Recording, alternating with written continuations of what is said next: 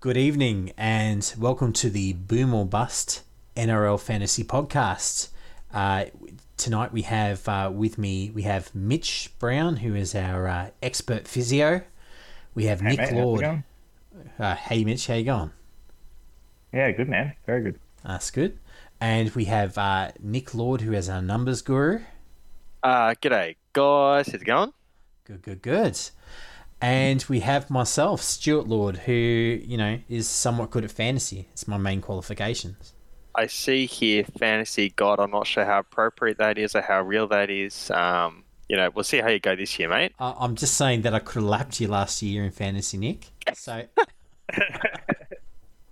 possibly did, mate, as far as the scores went. But I do get it. Yes, you're only as good as your last season. So hopefully this year I can keep it up. You're only as good as Cleary being your captain every week, let's just say. I did try and warn you, mate, beginning of the year, Captain Cleary is like captaincy's worth a lot, and we'll come to that later on in the podcast series, talking about how important having a captain worth a damn is. But tonight, we've actually got some breaking news. Well, when I say breaking news, I mean a few days old, and actually someone's broken. So... Had plenty of time to think about it. Had plenty of time to think about it, which is the injury to Jaden Brailey over at the Knights, which we heard about. So, Mitch, do you want to take us through what this injury is? Yep. So, unfortunately, Jaden has done his Achilles, so it's a total rupture. The positive thing is, and they've been trialing sort of new techniques over the last couple of years that have been coming out of the US, is that unlike previous athletes where really the Achilles injury was sometimes even career-ending for your older guys, though Jaden really doesn't fit into that, is that because of the size of the incision that was required, coupled with the scarring and trauma that would occur with that, is that the time of recovery was typically at least 12 months. So in that scenario, he'd be a total write-off for fantasy. But the other major thing was huge losses in speed, agility, and ability to run. So the interesting thing about Brailey, and I mean, largely for most people, he probably still is a scrub as far as the fantasy season goes, is that I would expect that he actually may make a return at some point during the season. So. Oh, really? Yeah, exactly right. So I did a bit of a dive on some of the techniques being used because, typically the sport we see this in, other than when Sean Johnson did it, is the NFL. And classically that is a season injury because of the time of season. But because of the techniques they're using, the small incision size and the time it takes for them to get back going again, which is the really big thing. So generally you're sort of spending at least 6 to 8 weeks in a boot. And there's a lot of deconditioning associated with it. But because of the small incision size and the amount of trauma caused, we could actually potentially see Brailey back at the 6 to 7 month mark, which would actually put us sometime around July, August. Yeah, so it does make him an interesting sort of prospect. I would say, he would still be a little bit...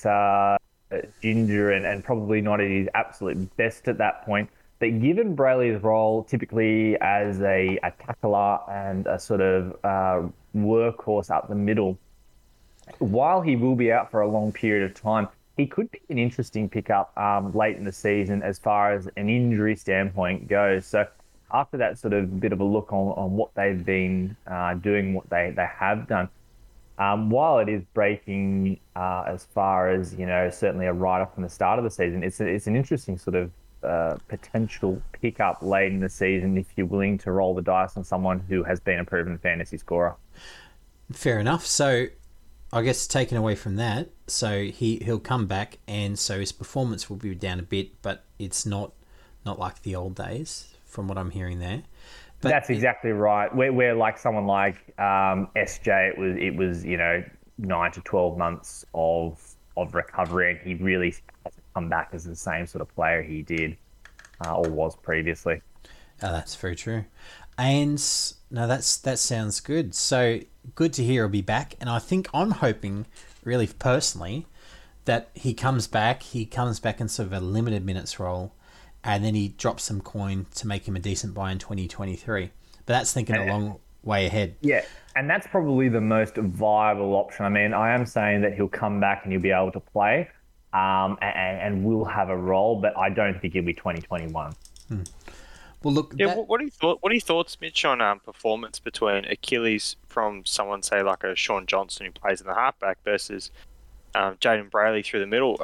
Any thoughts on that in particular, like in terms of getting back to your best? Huge amounts of thoughts. I think with the modern surgery, people like SJ probably would have had a better chance with what they're doing now as far as getting into his peak. But it's pretty obvious, SJ very mobile, agile, lots of cutting movements. Brailey fairly straight up and down. Brailey's going to have the better chance of the faster recovery and getting closer to his 100% and probably faster. But I would say, were they both to have the same sort of thing, you'd probably find eventually in the mid to long term, they'd probably hit the same sort of level. Oh, great. Well, that's great news. Love Jaden Brailey as a player, great tackler, whips the ball out of dummy half, great to watch. And he can start a little bit of a break, but I think, on that sort of team, he just had to whip the ball to the playmakers and let them, get in the kitchen and whip up something nice for their backs and everything like that in that sort of team, hey? Yep, exactly right. So, okay, moving on to the next part, fantasy-wise, obviously there's a spot open now. So, Nick, having a look through and looking at the socials and the reports here, what's the news on the likely replacement for Brailey?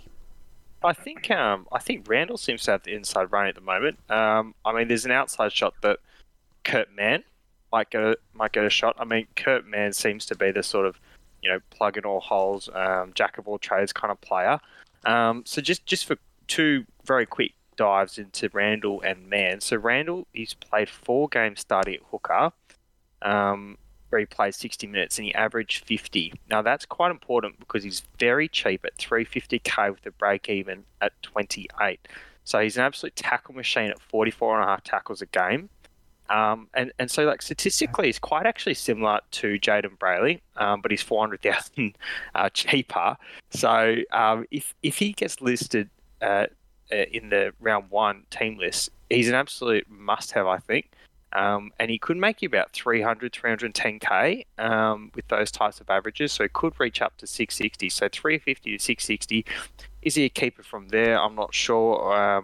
Stu, do you think he'd be a keeper if he nails down that starting role, or would you sort of trade him out and cash out and move to someone else?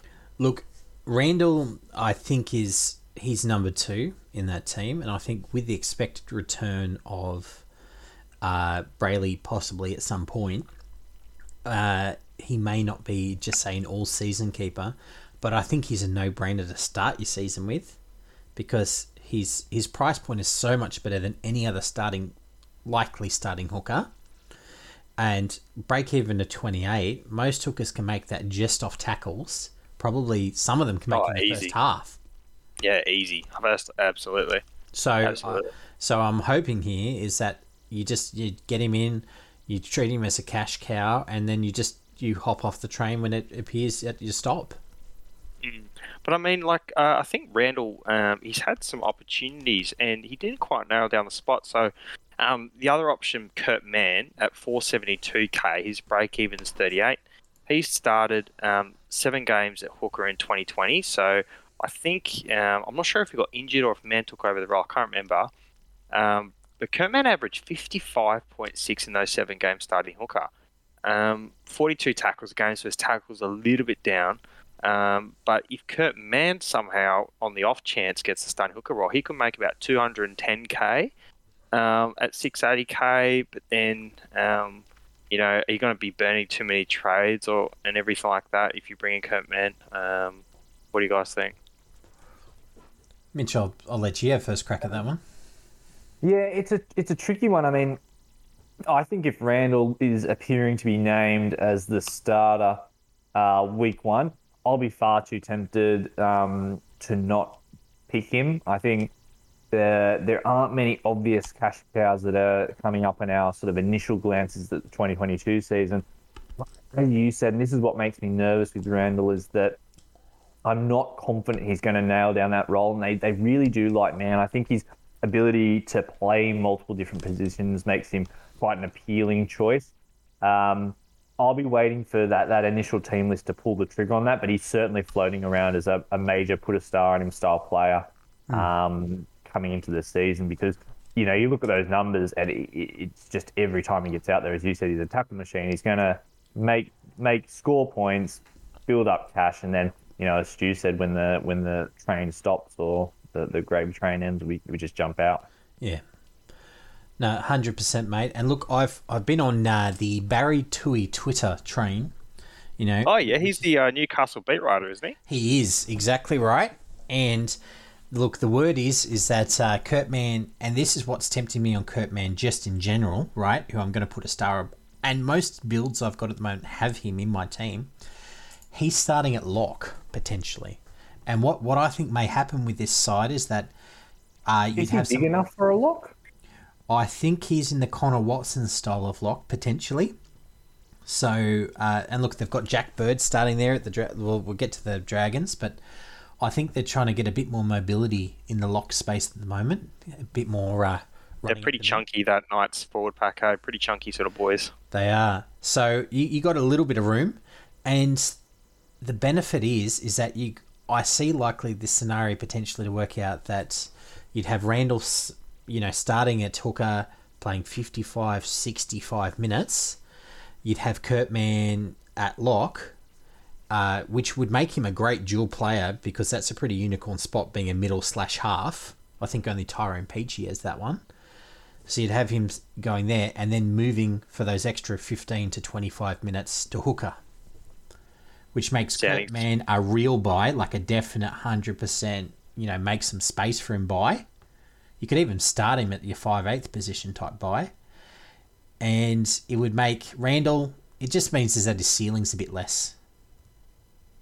I mean, not to harp on Mann too long, but he also has relatively good durability. Like, he seems to back up week after week and hasn't sustained any major injuries over the last couple of years. So, yeah, I was going to say he's quite a busy bloke, and we've talked about his versatility. I think we should start a petition, guys. DPP isn't enough for Kurt Mann. He should get half, he should get centre, he should get wing fullback, and he should get the hooker, I reckon, positions as well. Yeah. To be fair, outside of winger, in fact, no, he's played winger. He's played all those positions. If he plays lock, perhaps he should get it. Get mid as well. Hasn't played second row, that's it. Well, I think him and Jack Bird, everything but edge. Today, it's... They're these universal Mr. Fix-It type fellas, or at least the coaches are trying to use them like it. So, yeah. Well, look, that's really good, guys. Thank you for that. So it seems like, we might be seeing Brailey again, and that it's really, we'll obviously take a second cut on Randall and Mann when we get to the Knights, I believe in 2 weeks' time. Yeah, a couple of weeks, guys. Then we'll do the deep dive on the Knights. Excellent. And also, just before we get started going into the teams tonight for the Warriors and Dragons, I just want to promote our Instagram and Facebook pages, guys. Pretty much, I've set it up now so that we're going to have content every day, linking to the podcast. And basically, we've decided that while some people don't love a long format podcasts, we do. And so we like talking and chatting and not just rushing through everything. But we know that not everyone always has the time every week to listen to it. So the Instagram will be full of the vital information, the statistics or the injuries or our recommendations as a result of the discussions. So you can always look there to grab the information. And Nick, what's our Instagram page, mate? At Boom or Bust NRL. It's all one word, guys. Give us a follow. Like our content if you like it. I think the graphics are looking really good. So yeah, it's we've got heaps of stuff, as Stu said, coming out. So get out there, get amongst it. We want a bit of discussion and debate if we can as well. If you think that we're on the podcast, make time. That's true. Well, there's always time while you're working out, as I do heavily every day. At the dinner table, and there's time all the time. So yeah, it's if you do have a week where you don't have time or whatever else, make sure you follow us on Facebook or on the Instagram or both. you'll get to see the relevant information. It might encourage you to, take a dive. And we're also going to add in timing notes, which I believe that Nick has taken tonight. Yep. And he's going to put them in there so that you can always just jump to the section you want to hear. And now we're going to move on to the team section for tonight, where we take a good look at the teams coming up for their 2022 season. And working our way up the ladder, we come to the New Zealand Warriors. The guys who allegedly saved the competition in 2020 and 2021. The Sunny Coast Warriors. Yeah, that's it. Blue Tongue Stadium's finest. And to be honest with you, they've kind of shown that you can get a decent crowd at Central Coast Stadium every week. Yeah, it's a booming part of Sydney, I think. It's also a strong football area, and probably has the demand, right? That's it. And it's a beautiful stadium too, by the way. Like, you come down the hill. I was just about to say that as well. Totally agree. Just gorgeous. Yeah, so maybe some of the Tigers up there. Maybe after this year they might need to. So, but look, it's right on the water as well. It's right on that sort of bay and everything like that. It's just beautiful place to go if you want to watch some footy. But you send teams to beautiful places like the Gold Coast, and you just get mediocrity. So are we going to get a good team out of there? I don't know. Too much time at the pool, you're thinking. I'm not saying what I'm thinking, but it doesn't work out. Fair enough. Well, look, we're going to look at the teams, and we're going to look at the teams, the additions that the Warriors have gained in 2020. And there's not a huge list. The Warriors were active in the past couple of years, but they didn't really pick up too much this year. So one big name I'll lead off with is Shaun Johnson, returning as the number 6. So we also the favourite son of the last decade, let's say. Since Stacey Jones, right? Yeah. Who's more loved in New Zealand? We probably need to ask a Kiwi this. No. I'm not going that far. Shaun Johnson or RTS? RTS. He's the man. Yeah, right. Okay. The SJ left, mate. But then he didn't leave, didn't they? Didn't they sort of kick him out the door type of thing? Like, see your mate, pack your bags, like. Quite possibly. Cleared out his locker for him and all that type of deal. Fair enough, quite possibly. They've also picked up this year, the New Zealand Warriors. They picked up Aaron Penne from the Storm, who I think was one of their depth players over there. And I only saw him in a couple of games, but he looks to be like that typical, wide shoulders, sort of bustling forward. They've also picked up a couple of interesting guys next. They picked up Jesse Arthurs from the Brisbane Broncos on a 1-year loan deal, which I guess we'll come to because there's a bit of interest in Jesse Arthurs. And they've also picked up Ash Taylor, he's come off his train and trial deal, and they've actually signed him to a 1-year deal. And I guess Ash Taylor, after getting 5 years at the Titans on $8 billion, right, to basically do nothing. I guess is he paying them to play there? Yeah. Well, I was about to say he's basically just on his retirement tour, is he not? Well, if it's not retirement tour, it's certainly his last crack. If he gets a crack. Yeah. Unless he goes to Super League. Well, that is the NRL's version of the superannuation fund, right? It certainly is. It is very few people make the return trip, apart from possibly Conrad Hurrell, who might be making a return to the Dolphins. But again, I think the Dolphins may also turn out to be the NRL's equivalent of the Super Leagues at the moment. So, well, they've sent Wade Bennett up there, so they've already got a retirement plan going. Oh god! And who's their best signing up at the Dolphins so far? Jermaine Asako? Kafusi, there we go. Kafusi and Jermaine Asako. The dream that's team. A team bred for success right there. Look, we love you, the Dolphins. If you asked me to find Redcliffe on a map, I'd probably point to Uluru, but You know, that's about it. So There go all the Redcliffe listeners. you know what? Just while we're here, can I say a big shout out to all what looked to be like the Warriors fans and our fans in Great Britain, by the way, because between the UK and New Zealand, we actually almost had as many listeners as Australia. Oh, wow. That's it. There you Thanks, go. guys. Thank you very much for our friends across the ditch. Exactly, mate. I won't try and say anything. In the native tongue. I was just going to go on I was going to go on a rant about Jacinta Ardern closing the border again, but I'll keep my mouth shut now. Yeah, 100%. So, look, let's move on. So, look, we've got Jesse Arthur's loan deal. We got Ash Taylor, Aaron Penne, and Sean Johnson. So, I guess we'll dive into some of those because, like, two of them are fantasy relevant. So, but let's move on to the injuries list. So, Mitch, going to hand it over to you, mate. Talk us through who's injured and what the prognosis is.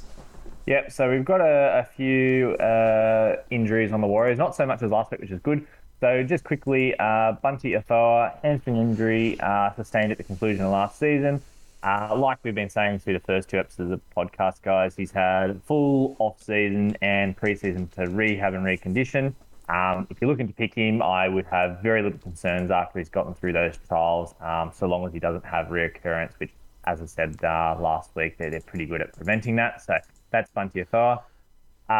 Ben Murdoch, Masilla, foot injury. Now, I had a good look to find out what this foot injury was, and a lot of the NRL teams, and having done a little bit of work from them from time to time, they do like to keep the injuries close, and often they won't even post half the injuries the players have. So I couldn't find out what the nature of the foot injury was.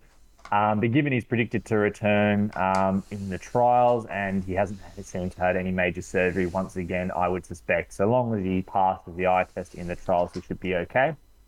Probably the big one and the one everyone's waiting to hear and talk about is Tohu Harris. So probably, and I had him last year and got badly burned when he had this ACL, but I would consider him to be one of, if not the best DPP in NRL fantasy. Big thing for him, I spoke about this last week, is he's looking to return at the 8 to 10 week mark. So currently I think he's predicted to be around 10. That would put him to return sometime in mid-May.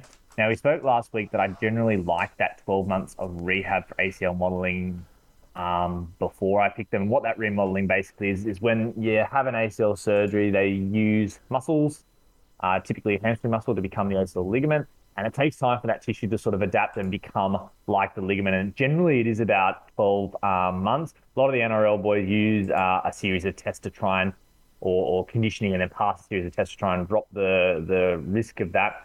The thing with Harris, where I would say he's different to a lot of the guys where I wouldn't pick him, is that he's generally a workhorse. So a lot of his points are going to be coming off tackles and hit-ups.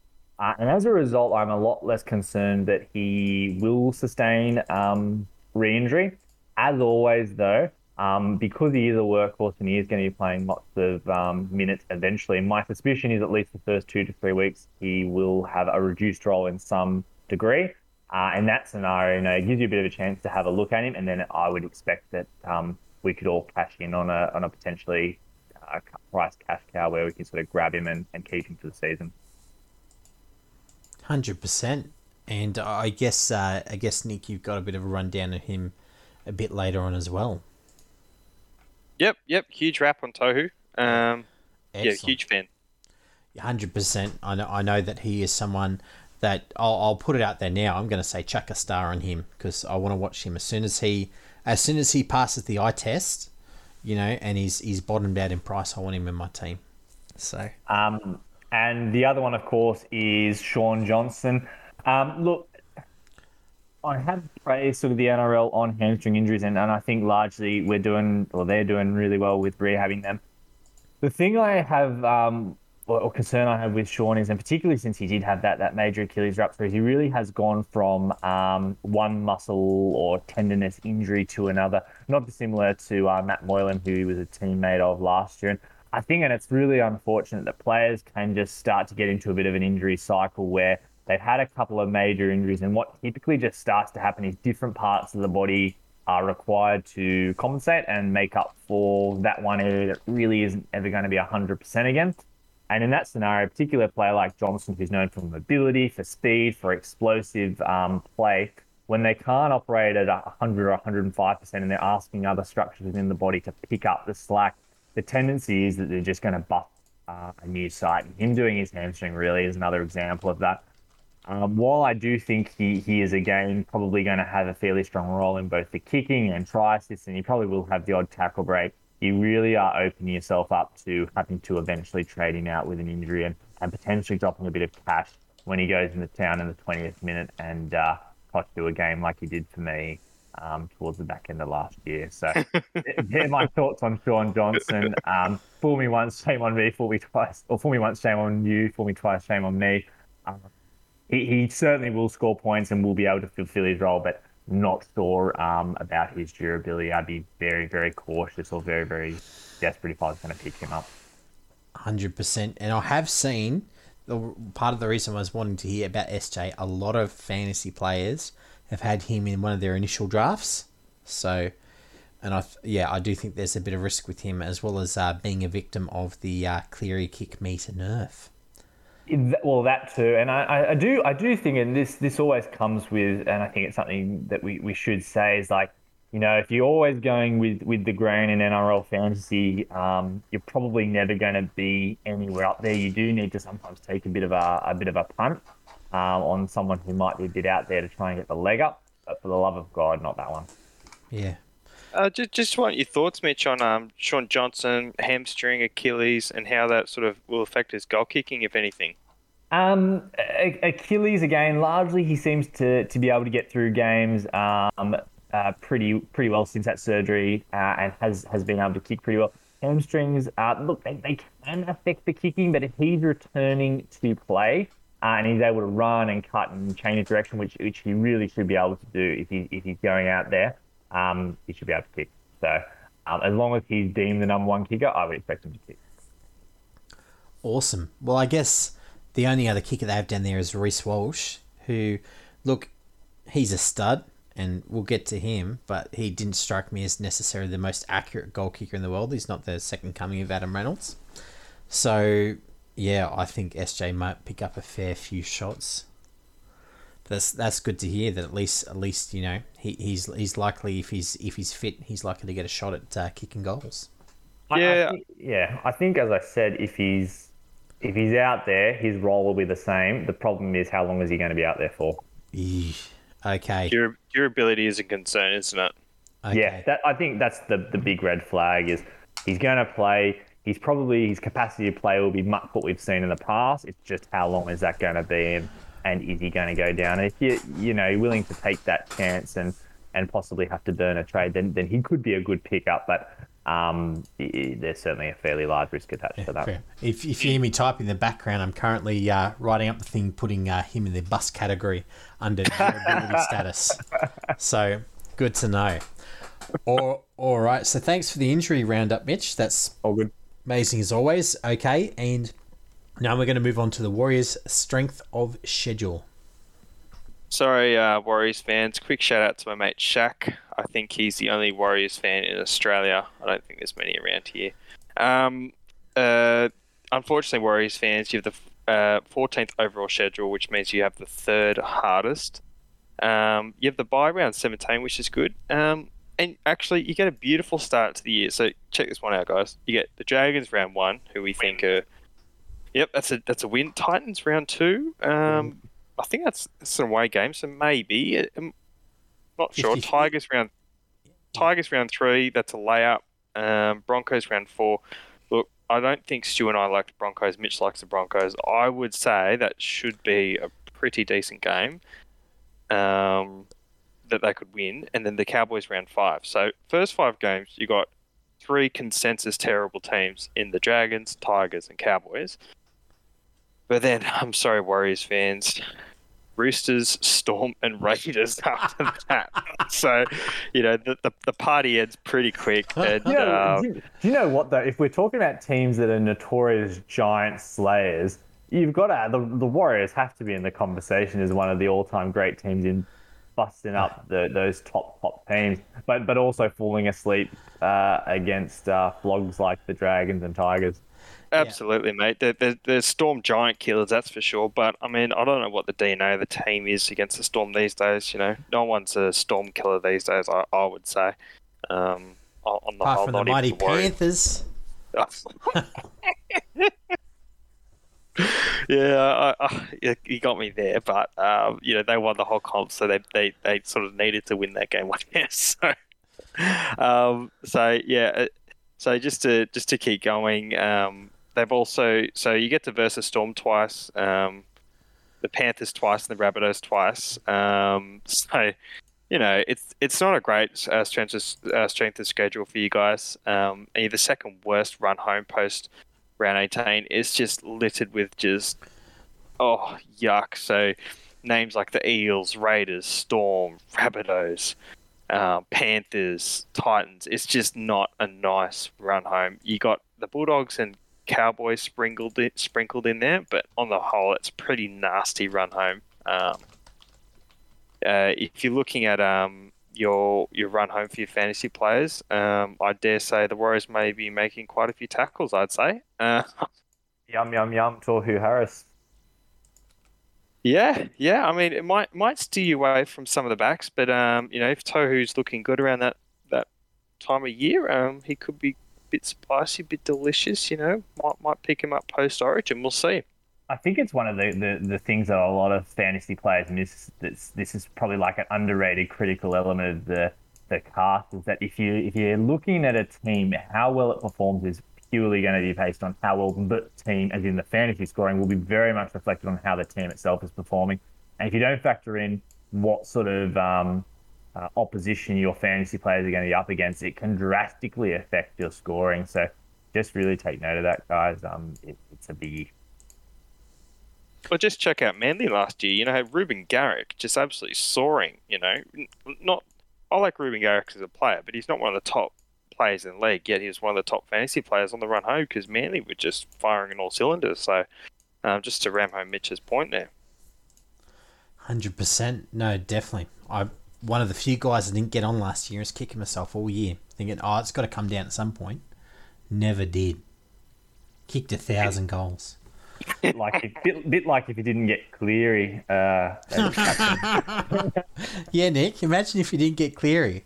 Yeah, there you go. Okay. It'd be a bit awkward if you're on a podcast telling people what to do if you didn't have Cleary. Okay, righto. I got him eventually, guys. Round 27, and then had to mortgage the house and everything, so to come up with the cash. But that's it. Okay, so look, not a great strength of schedule by the sound of it, Nick. So that's good to know. No. But great start if we're going to find some cash cow. So look, let's run through the 17.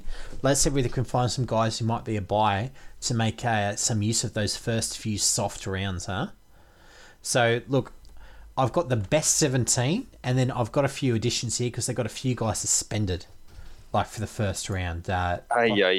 So just to put it out there, so we've got Reece Walsh suspended for a suspicious nose candy incident. So he's suspended for the first round, and we have Matt Lodge suspended for being Matt Lodge.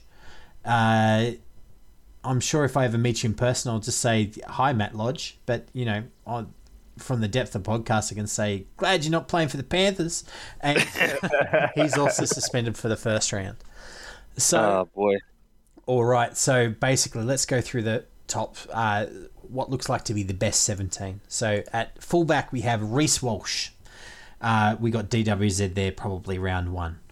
And on the wing, we got Dallin Watene-Zelezniak as well. And possibly Jesse Arthur's filling on the wing round 1. 3, I've got Rocco Berry. And I know some people, the Warriors backline is a bit iffy at the moment, but I'm hearing some good things about Rocco Berry. 4, I've got Adam Pompey. 5, Marcelo Montoya, who's a pretty good winger. Not great for fantasy, but pretty good winger. 6, yeah, solid bloke. 100%. 6, I've currently got SJ, which is pretty firm. 7 is a bit of a gamble because they've got so many players who can play this position, but I've currently got Cody Nikorima playing there, which seems to be a bit of consensus pick because Chanel Harris-Tavita is looking to go to market. So often when they do that, teams, they put them on the back burner a bit more for guys who might want to re-sign. It's possibly also why they're keeping around Ash Taylor for a season. And look, Ash Taylor could be a smoky, but, you know, if he somehow gets in, I think we're going to have to drug test Nathan Brown. So, okay, number 8, we have Matt Lodge, who's probably replaced by someone like Ben Murdoch-Masala round 1. 9, we have Wade Egan, who was a surprise packet from last season.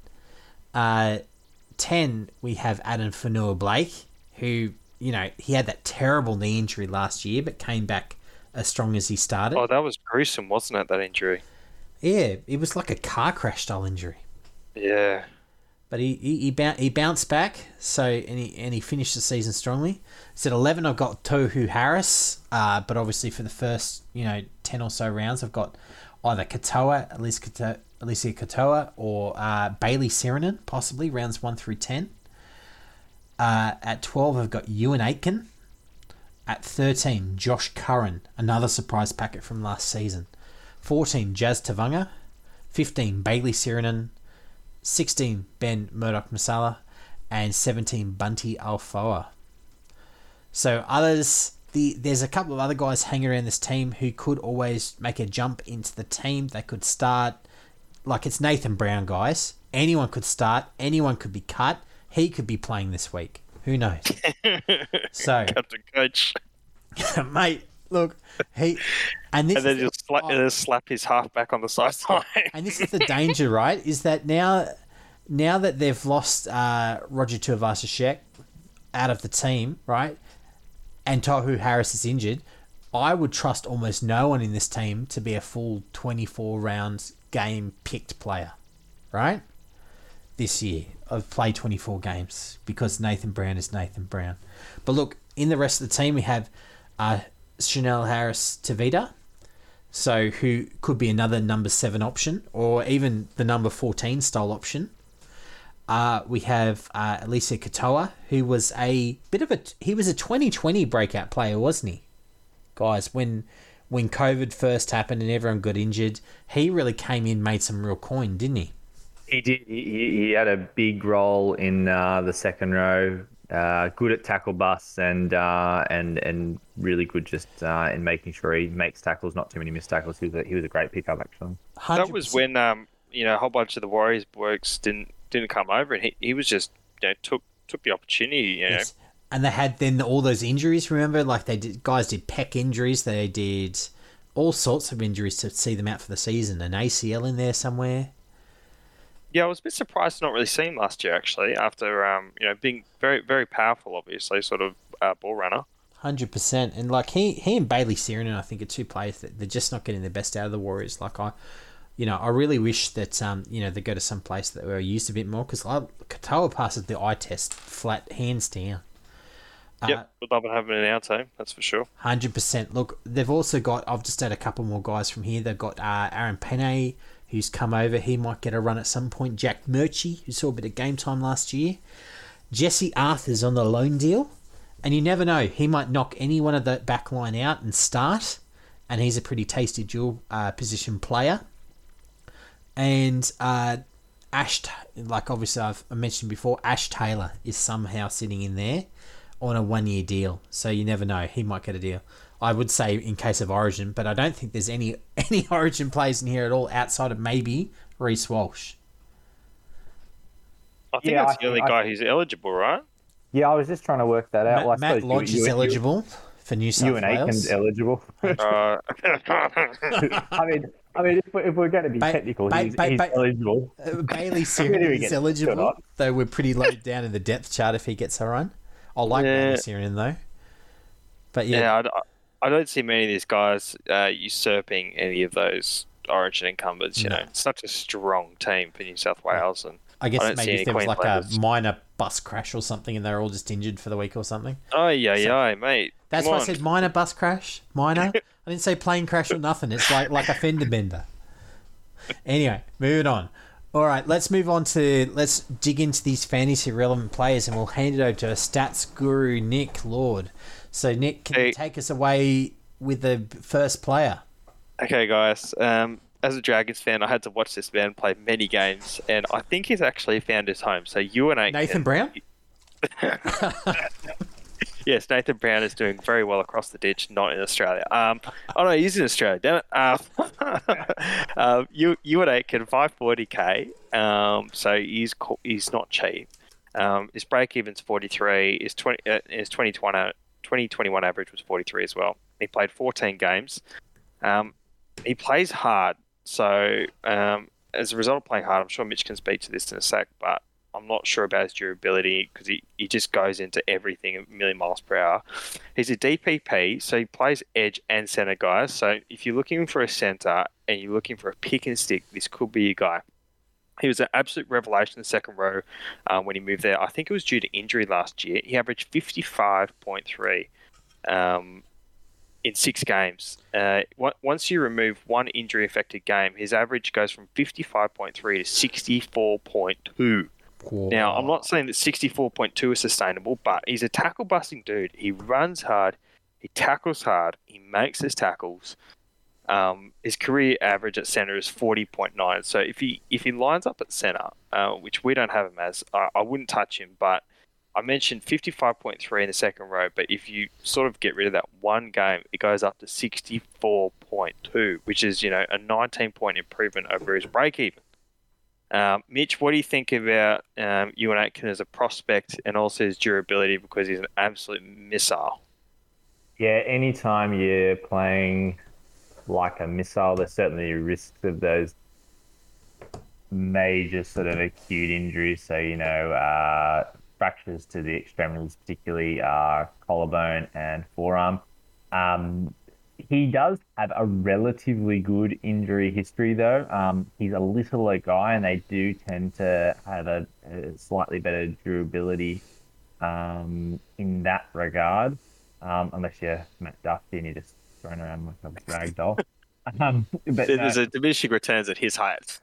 That's right. So there is a limit on how good it is to be small. I don't have huge concerns over his durability. Probably my big thing is Nathan Brown, as Stu was sort of alluding to. I just don't trust him as a coach. Again, a bit of a gridiron follower. Nathan Brown's like Bill Belichick. You just don't know who's going to be playing next week. So I think, he's got the ability to be good in the second row, and I'm not concerned about his injuries. I'm just worried that he might not be playing there every week. What I would say, though, is if he does start in the second row, as you said, I do think, given that they're playing the St. George Flogs round 1 and the Tigers, if they get a few wins together, Brownie probably won't change. He could cement that spot. He might cement it, or at least hold it for 6 rounds until they drop a couple of games, and then he decides to move him. So he could be at least a bit of a cash flow sort of guy where you make a quick 70 or 80 and then jump off the wagon. So I'll certainly be putting a star on him, but it'll really depend on where he's going to be starting week 1, I think. Yeah. Stu, what do you reckon?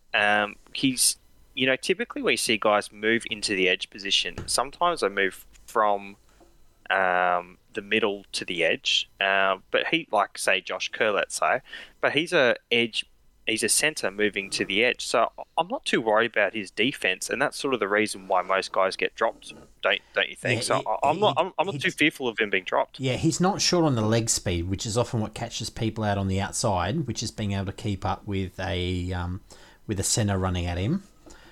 But look, I don't think he's an all-season keeper, simply due to the fact that we've had Tohu Harris, who we're talking about. He's going to be back at some point, and he commands a starting spot and 80 minutes. But I think that if Euan Aitken gets that spot and gets 70 to 80 minutes on the edge over there, I'm probably going to start with him, especially in those first few rounds, knowing at some point that he will get shuffled because of Nathan Brown, and I'll have to call it, and I'll be on here bitterly complaining about Nathan Brown. Right? It will be happening. You'll listen to it. I'm looking forward to it. That's it. But it's coming. It's not like one of those guys where it just happens out of nowhere. But I think that he plays hard. The other thing to wonder about Euan Aitken is to note who is playing outside Euan Aitken, because Euan Aitken does not pass the ball. Ever. Like, I'm pretty sure that they measured in a number of games that he passed once in something like 10 games. Is that a legit stat, or have you just No. up? I'm not making that up. It's I'm not surprised. It's pretty gross. He does not pass, and so you got to worry about that. Whoever's outside him, whoever is his centre and his winger, right? Jesse Arthurs may look exciting, but if he's playing outside Euan Aitken, unless Euan Aitken is getting cut out by an SJ Longball, he's not getting no ball. Yeah, I don't think I'd want to receive a pass from Aitken either. I'm not sure it would arrive on time or in the right spot anyway, so you're probably likely to get a turnover, don't you think, as a result of receiving an Aitken pass? He'd be so surprised you got it, you wouldn't be ready for it. Yeah, you're basically doing running drills outside of him, aren't you? When he's running the ball forward. Decoys. Drills. Sprint drills, boys. Oh, All boy. right. So, yeah, that's it. Look, I'm definitely keen on the Euan Aitken train. So he's in my draft team at the moment. Oh, nice. Yeah, he's in my starting side at the moment. Huge fan. I see a 21-point upside. I know it's, very unlikely it's going to happen. I'm seeing a 12-point upside, which would be nice, but a 21 I just personally cannot go past, and I will be risking it for that biscuit. We'll move on to the next guy that we think is pretty fantasy relevant. Reece Walsh, absolute stud, and a stud muffin, dare I say. 655k, a break even of 53. He averaged 48.6. So I'm not sure why his break even's actually almost 5 points higher. And he plays 16 games, and he's only a wing fullback. As I said, he's a stud and a stud muffin. 9 tries, 11 try assists, 14 line breaks, 9 line break assists, 3.3 tackle busts per game, and he actually put in 142 kick meters as well. So, he did a little bit of everything. I'm not too worried about his downside. He missed 2 missed tackles and 1 error per game. But guys, 9 tries, 11 try assists, 14 line breaks, and 9 line break assists in only 16 games. I'm not saying it's Turbo-esque, but it's up there. What are our thoughts on Walshy, Stu? Mate, I think Reece Walsh is a great player. I think whoever let him go, I think they're ahead of recruitment up there and retention. I'm pretty sure that they were sacked up at the Broncos, not because Mr. NRL 360 came up there, but because they let Reece Walsh go.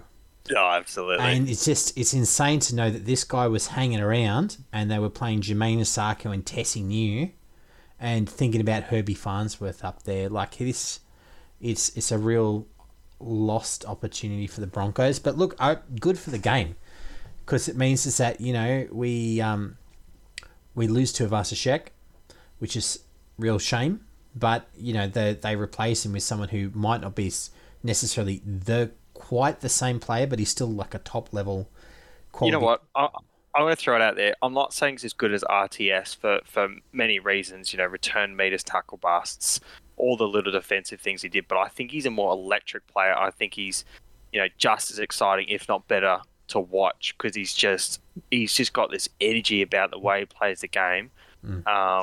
Roger made the game look too easy, like the way he step inside people and blow past people and bust through tackles. But Reece Walsh, he is just so good to watch, and so good to watch. He's just bursting through the screen, I reckon. 100%.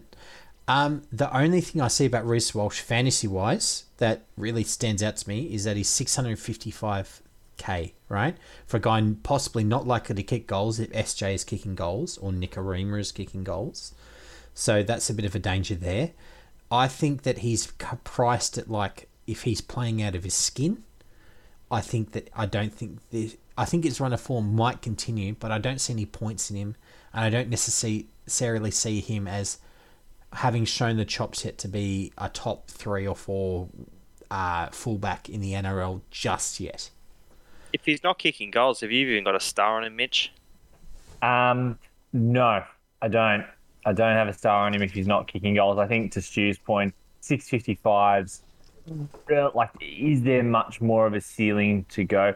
Probably not. I would say though, you Pong look is 600. at yeah, well, and you look at the start to this. You look at the Warriors' backline.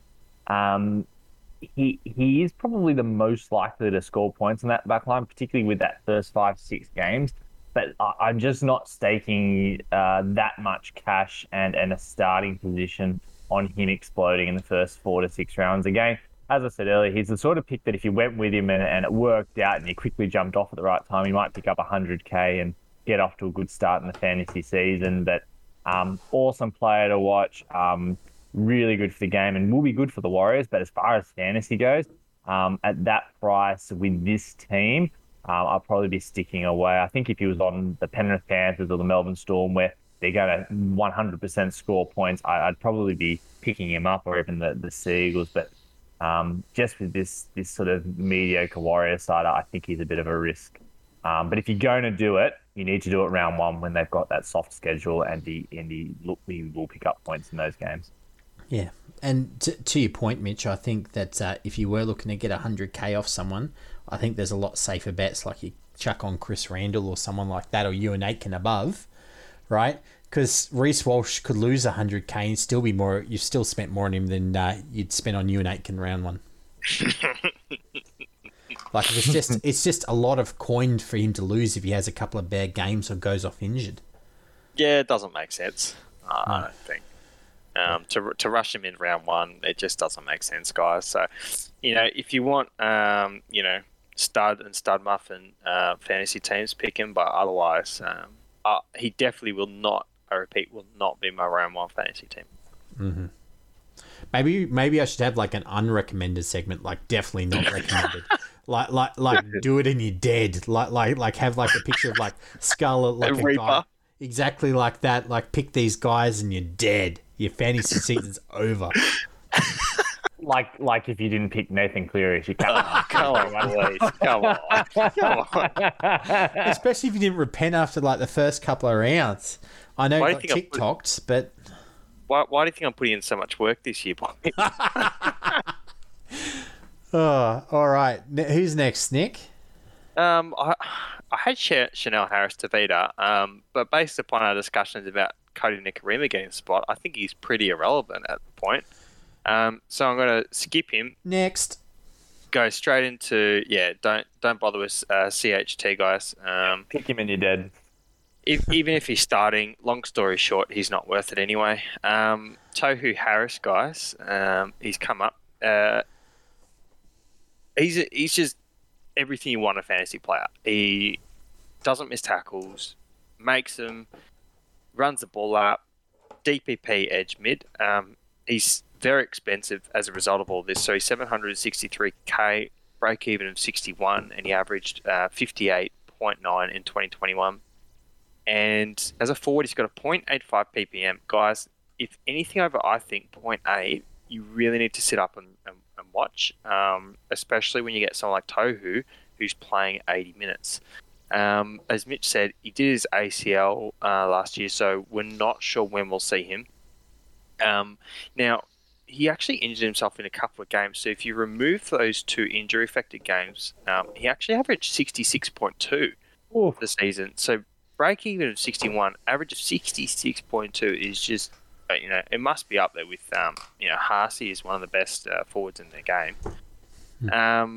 But I'm not too sure when he'll be back and if he'll be firing all cylinders. But guys, if he's named, pick him.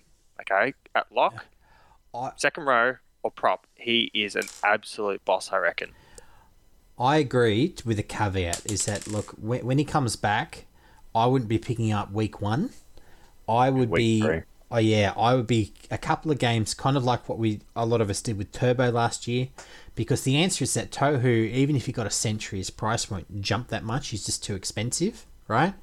But if he comes in and he has a bit of limited game time, as I think that he will, they're not going to put him 80 minutes round 1. They'll probably ease him in. Yep. And I'm hoping that the Warriors are looking to sneak into the 8, so they will play him hard, though, after a couple of games. And he can just be like that final round keeper who will just be your 14th man, cover both front row positions, and hopefully, instead of being 763k, comes in 600. Oh, 600 is his steal, right, Mitch?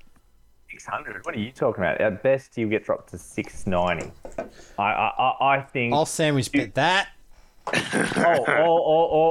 So you think Floor? No. Floor. If he gets below 690, I'm eating your lunch. You said at best. Yeah, right. You're on. Done. Okay. We'll run on the notes. I'm stealing food out of Zoe's mouth. I'm going to be the sniper on the roof for Toshi Harris. He's going to go down one game. Just a reminder, a sandwich bet is when you get 2 pieces of bread, you put $10,000 in the middle, and the other person has to eat it. That's like a lose-lose under that scenario. Anyway, I'll be swallowing that sandwich and taking the 10 grand at the end of it. Don't you worry. I would agree with you, Stu. Though I feel like even a player of Tohu's capability and skill, and even though I do think he's the beating heart of this New Zealand Warriors team, that you'd be silly not to play him in. So a 40-minute game followed by probably a 65-minute effort, and then boom, he hits that 80-minute mark. So I'm hoping that's not worth more than a 73k drop. And also a quick side note, guys. He's also proof that you can succeed out of Melbourne. You know. Well, this is true, because that's a long-term theory of mine that if you're not good in Melbourne, you're not good anywhere. Well, he was good in Melbourne, but I do get your point. Yeah, he's unlike Jordan McLean and everyone else. He's come out and performed elsewhere. Rody Cross. Oh boy, Jordan McLean. So just to keep rounding out this forward pack, we've also got Adam Fanua-Blake, likely to be the other starting prop. He's sort of awkward pricing as well, 651k, break even of 52 with a 2021 average of 50.7. He played 15 games. Unfortunately, guys, he's only mid, not an edge. I'm not sure I want to see him on an edge anyway. He's pretty big bopper. But he's a 0.92 ppm in 2021, guys. Anything over 0.8, you need to sit up and look. He plays long minutes, 58.2 as a big boy per game, which means, we're likely to see really good scores from him. I had a quick look at his minutes. When he plays over 60 minutes, he averages 63.4. So his PPM actually went up the longer he played. So,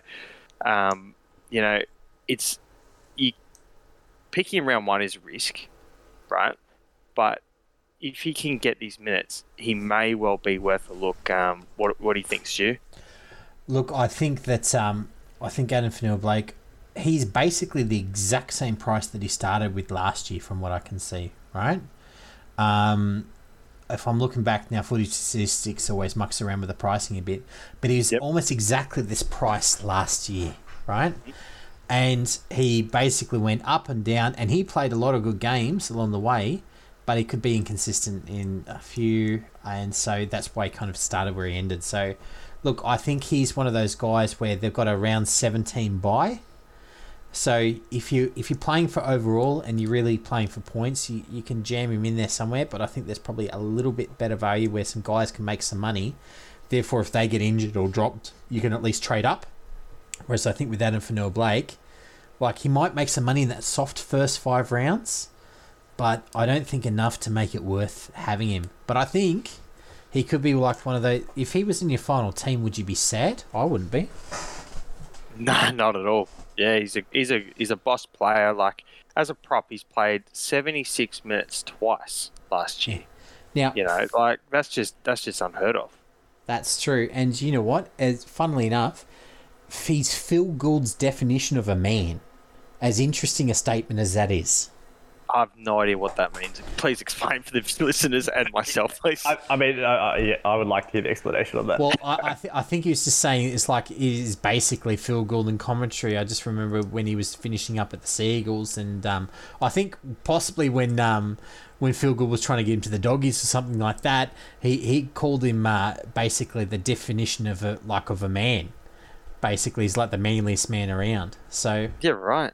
There you go. Do we take anything that Phil Gould says seriously anymore? Like, or is he just grandpa in the background saying silly things? It's like, oh, grandpa, come on, man. Yeah, look, I've got a lot of time for Phil Gould, but Panthers supporter, like he's delivered a lot for the club, and if you look at look at 2020. Yeah, you go. I'm just saying, if as far as delivery for Phil Gould, the Dragons didn't listen to Phil Gould, and look at the Dragons, right? Team this year, the Bulldogs hired Phil Gould. Look at where the Bulldogs are looking this year and next year. What did he say to the Dragons? Didn't he want them to keep McGregor? He wanted them, but he wanted them to change a lot of things around recruitment, right, and pathways and retention and things like that. He really just wanted to get these young guys through and start recruiting better. And instead, you got Francis Molo. Jaden Stewart. We'll get into it later in the pod. That's it. They're there this week. We'll talk about the many ills of not listening to Phil Gould. Yeah, he's definitely got an agenda these days, old Gussie. So, it's really hard to take anything he says very seriously, as Mitch was sort of alluding to. So I think he's more hot air than hot advice. Yeah, fair enough. Agreed.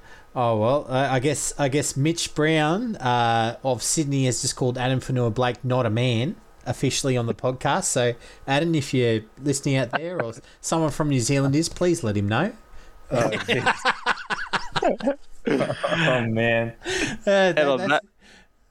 And on that note, Josh Curran, guys, he's actually more expensive than Adam Fanua-Blake. I'm not sure if he's more of a man, though. I have to ask Gus. He's 675K. He wears headgear, he's not. Gus would say it. No, Gus would say it. No, me, personally, I don't mind. It's friggin' smart. You're going to have your head split open at some point, but... Yeah. Break even of 54, 2021 average of 52.1. He played 15 games. He was sort of all over the place in the middle and the edge, so he's got both of those positions. His PPM, guys, it's 0.74, so I'm not loving it, but his output's very solid. He's definitely one to have a look at. I think he will be starting. Stu has not lock. I definitely think he'll get a spot on the starting side, especially with Tohu out. When he played lock, he averaged 47.7 and 67.3 mins. When he played second row, he averaged 56.2 in 75.5. So when he played second row, he virtually played the whole game, and his averages were much better. And obviously, interchange, his average was 25.3. Just don't. If for some reason Nathan Brown puts one of his real bright lights of last year on the interchange, don't touch him. But second row is ideally where we would like to see him if he's lock. I know it sounds good, but he doesn't actually. He performs 9 points worse if he actually plays lock, guys. So I think you're a big fan of Josh Curran, aren't you, Stu? Look, I like him. He does very well. He plays very hard. And he racked up some big scores last year in the second row. I think his average is busted. Pushed up, because in round 21 versus the Sharks, he got an 83. Round 22 versus the Bulldogs, he got a meat pie and got 97. So he can put on a score. On a barbecue or something like that, right, Mitch? So he played, so for that 97, he played the full 80, he scored a try, 3 line breaks, but it was the 2021 Bulldogs. Okay, so I think his score may be propped up by that, and he also racked up a big score versus the Dragons in round 6, where he first came to prominence. Played 80 minutes and scored a 66. So now, to put it into context, though, are you surprised he scored better on an edge? Were you more likely to get better attacking stats than through lock? Not at all. But lock is, I think, better for base stats. But he looks like, I think you've hit the nail on the head. He looks like he does. Sorry, hit the nail on the head. Let me say that 3 times quickly. Please don't. But he looks to be that sort of attacking player, kind of like a lesser version of Angus Crichton, where if he gets those chances... Great comparison. I love that. He will bounce up some big scores because he will be the bigger guy against the smaller guy and he can pick him out. But he's not quite the size of a butt bursting through the middle lock. Yep. Yeah, that's a brilliant comparison. Huge fan of that. Yeah, poor man's Angus Crichton. That's it. Unfortunately, he's not poor man's Angus Crichton priced. So for me, I know I've seen a couple of people start him, and you've got to figure in the back of your head at 675k, and I'll say this for the people at home, right? At 675k, you kind of want him to be in your finishing team, because if you're spending that sort of coin, there's not that much money for them to go unless they're Nathan Cleary or Tom Trbojevic. There's not, right? Can he tempt you, Mitch, as a middle edge? Not with Nathan Brown as coach. Maybe I should just put Nathan Brown as the Reaper. Put his face on it. Yeah. Like, put it bluntly, that'll be the reason. Like, I really don't think I need to say more than that. Okay. I think your stats are awesome, but I think you should be in the second row. And that point, basically, I'd hope he'd get to 695k and I could get Tohu Harris and pocket 5k. And get a sandwich off Stu, and it's all hunky dory. But I don't know what Nathan Brown's going to do with this team. So, he certainly has upside. And again, I think if you're willing to roll the dice that he could be that, you certainly could make the sort of transition that I'm considering making. But it's certainly fraught with a fair amount of risk. That's it. All right. So, Nick, we got one more player on the list. Who's that? Our favourite son of the Warriors, other than Stacey Jones, Sean Johnson, at 544k. His break-even's 44, or his 2021 average is 48.2. That's due to the Cleary nerf, guys, which is your kick meters being divided by 25, now being divided by 30. So you get, 16% reduction in your, or 20% reduction in your kick meter output. He only played 10 games last year, and he's a half. Guys, I had him last year. I was a huge fan when he was playing, but obviously 10 games is not good enough in a 24-round season. He's fifth in kick meters in the NRL per game at 369. So I've sort of projected that to be a 2.5 average loss due to Cleary nerf. I think, who knows who's going to be kicking. Who knows whether the Warriors will score any tries for John Johnson if he was to kick it a kick. Based upon what Mitch said as well, I would be quite worried about some sort of other, chain injury where, something else is compensating, whether it's an ankle or something like that goes next. What do you think, Mitch? We know you understand SJ. What do you think? I just think, he'll put in big yards in his rehab. He's going to rock up. He's going to give it his all. He'll play through injury, but sooner or later he's going to really do something. Probably when he starts to string a few games together. That's typically when he's had issues. He starts to get a bit of confidence and he really starts to become the SJ that we know. And that's where he hits that throttle from probably the 95% SJ that he should stick to, that 105, 110 that we'd all like to see. And that's probably where he's gonna bust something. So unfortunately, as I said earlier, I think he's a stay away. And heck, Nathan Brown will probably have him kicking with the other boot. So who knows what sort of kick meters he's going to have.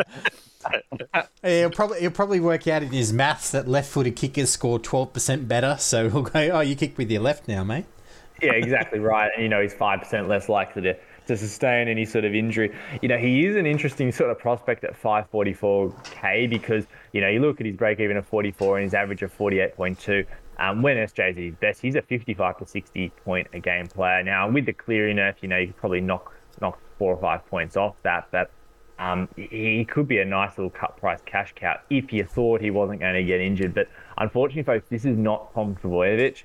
Tom Trbojevich's major injury was a hamstring. He hasn't really had anything super, super serious that sort of has long-term implications. There are injuries that just never really get back to where they were, and they're the sort of ones where you start to stack injury upon injury. And I'd just be very cautious if you have the mindset that you could be getting a turbo Tom. I really don't think SJ is that, but he's a bit of a spicy pick that if you're thinking maybe I could roll the dice and get a bit of cash, and heck, maybe he runs the gauntlet and does 24 rounds, yeah, that could be good, but I'd be very, very cautious. Would you take Emilion, Stu, against some lesser opponents? Soft. Look, he's certainly a choice for you, but I must say for me, half this year, there are a lot of players out there, right, that are cheaper than SJ, that have less of an injury risk than SJ. They probably don't necessarily have the known upside that Sean Johnson can get, because you're right, he can punch out a 60, 70 plus. But on his day, with his kicking and his try assists and his accuracy, but there's just a lot less risk, I think, especially if you're playing for Cleary, you probably want to go with one of the lesser lights next to him. It's tough, I think, from a team point of view. Team building point of view, sorry. If there's not many cash cows around, it's sort of hard to fit these middle price point guys in, even if you really want them. Like you can get I know we're going to talk Sharks later. You can get Braden Trindle for $478K, for example. So you can sort of trim some fat around the edges when you're looking at your salary cap in terms of who you can actually fit into your team to get some guys on the park. Yeah, there aren't many basement guys that you can bring in to sort of free up some cash to get the guy that you want. So he might be a compromise, guys. Maybe he comes down, but I'm not. I haven't quite made up my mind on him, I think. Please tell me you're not going to. Look, I said Reece Walsh is a starter stub up, and I think Sean Johnson might be too. You're just picking them how dreamy they are, mate. Sean Johnson just seems like the nicest bloke ever. And when you put your fantasy team together, if you have some guys who go, oh, man, I just love that player, it just makes the whole game just a little bit more fun to say. And look, he can also put together those games where he gets like 4 or 5 try assists or something like that. So, yeah. You can start the Hot Boys podcast, mate. You can just pick a friggin' NRL fantasy team of Hot Boys and see how it goes. I was close to building one of just flogs, and I was like, mate, too many to choose from. Do you know what? We could do a podcast on that. I think that could be quite amusing. It could be quite amusing until they find us on the street, mate. But look, or we're gonna let it in the veil, and we've got a lawyer. Yeah, that's true. Can you demonstrate that my lawyer is complete? Oh, you probably can, but he still beats you. Anyway, look, the one thing I would say with SJ, looking here, right, and looking at his prices, and this is going back because he didn't play many games last year, is like his average wasn't crash hot, which is why he's priced at 544. 2020 SJ, so not going back that far as injury goes, right? His price was somewhere in the low to mid 700,000. So, and he's racking up scores 72, 72, 48, 57, 59, 63. So, look, he is capable of being worth a decent amount of coin. So he was a try assist king, wasn't he, in that year, wasn't he, Stu? 2020, having a look here, he was try assist and also kicking a lot of goals. So, okay. And there wasn't even and some kick meters as well. But yeah, a real try assist king in 2020. So if he gets back to his ways, I'm not going to say that he's an absolute bust, but just that injury risk, which Mitch mentioned earlier, I've kind of got him in the bust category. And I guess, should we start with SJ for the boom or bust choice, Nick? I've got him as... I'm biased. I think he's spicy, guys. That's just me. But I understand that you guys will take him as a bust. I would put him in the spicy category. Okay, well, look, two against Sorry, mate, you got outvoted. That's fine. I think you kind of almost made the argument there, mate, and I sort of alluded to it at the start that he has huge potential to score points and make cash. It's just a question of how long is he going to be out there to do it, and that's where I think he technically becomes a spicy. That if you're going to risk it for the biscuit, he's not the worst option out there. Fair enough. All right, well, let's go through the boom or bust list of the guys that we named above. So, guys, let's start off with Euan Aitken. Boom, spicy, chuck a star on it, or is he just a straight bust? I'm putting a star on him. I need to wait till at least round 1 to see if he's named at second row. I think you guys put forward a really good argument that you should pick him if he's in the second row. But the mad scientist that is Nathan Brown, I'm waiting till he's put named in the second row. And I probably will need to see him play in the second row and actually, feature in that position, because he could very well get named there and start in the centre, and I'm looking at trading him out round 2. He played second row last year though. Six games. Yeah, but I don't know what Nathan Brown's going to do. Yeah, Nathan Brown doesn't know what Nathan Brown's going to do. That makes things Imagine difficult. being in Nathan Brown's family and he's driving you to school, except some days he doesn't drive you to school, right? He drives you down to a quarry or something and starts making you cut rocks or something. I can just see that. I changed my mind. Holds a press conference for your teacher. And it gives you a spiel about culture or something. This is why you go to school. Anyway, yeah, okay. Look, I've still got him in the boom category if he's in the second row, right? Yeah, I think that's fair. I think he's got points there because I think he is a cut rate Angus Crichton if he is in the second row. Slightly smaller, but to be fair, 200 grand cheaper. Yeah, he's very tempting as a centre option.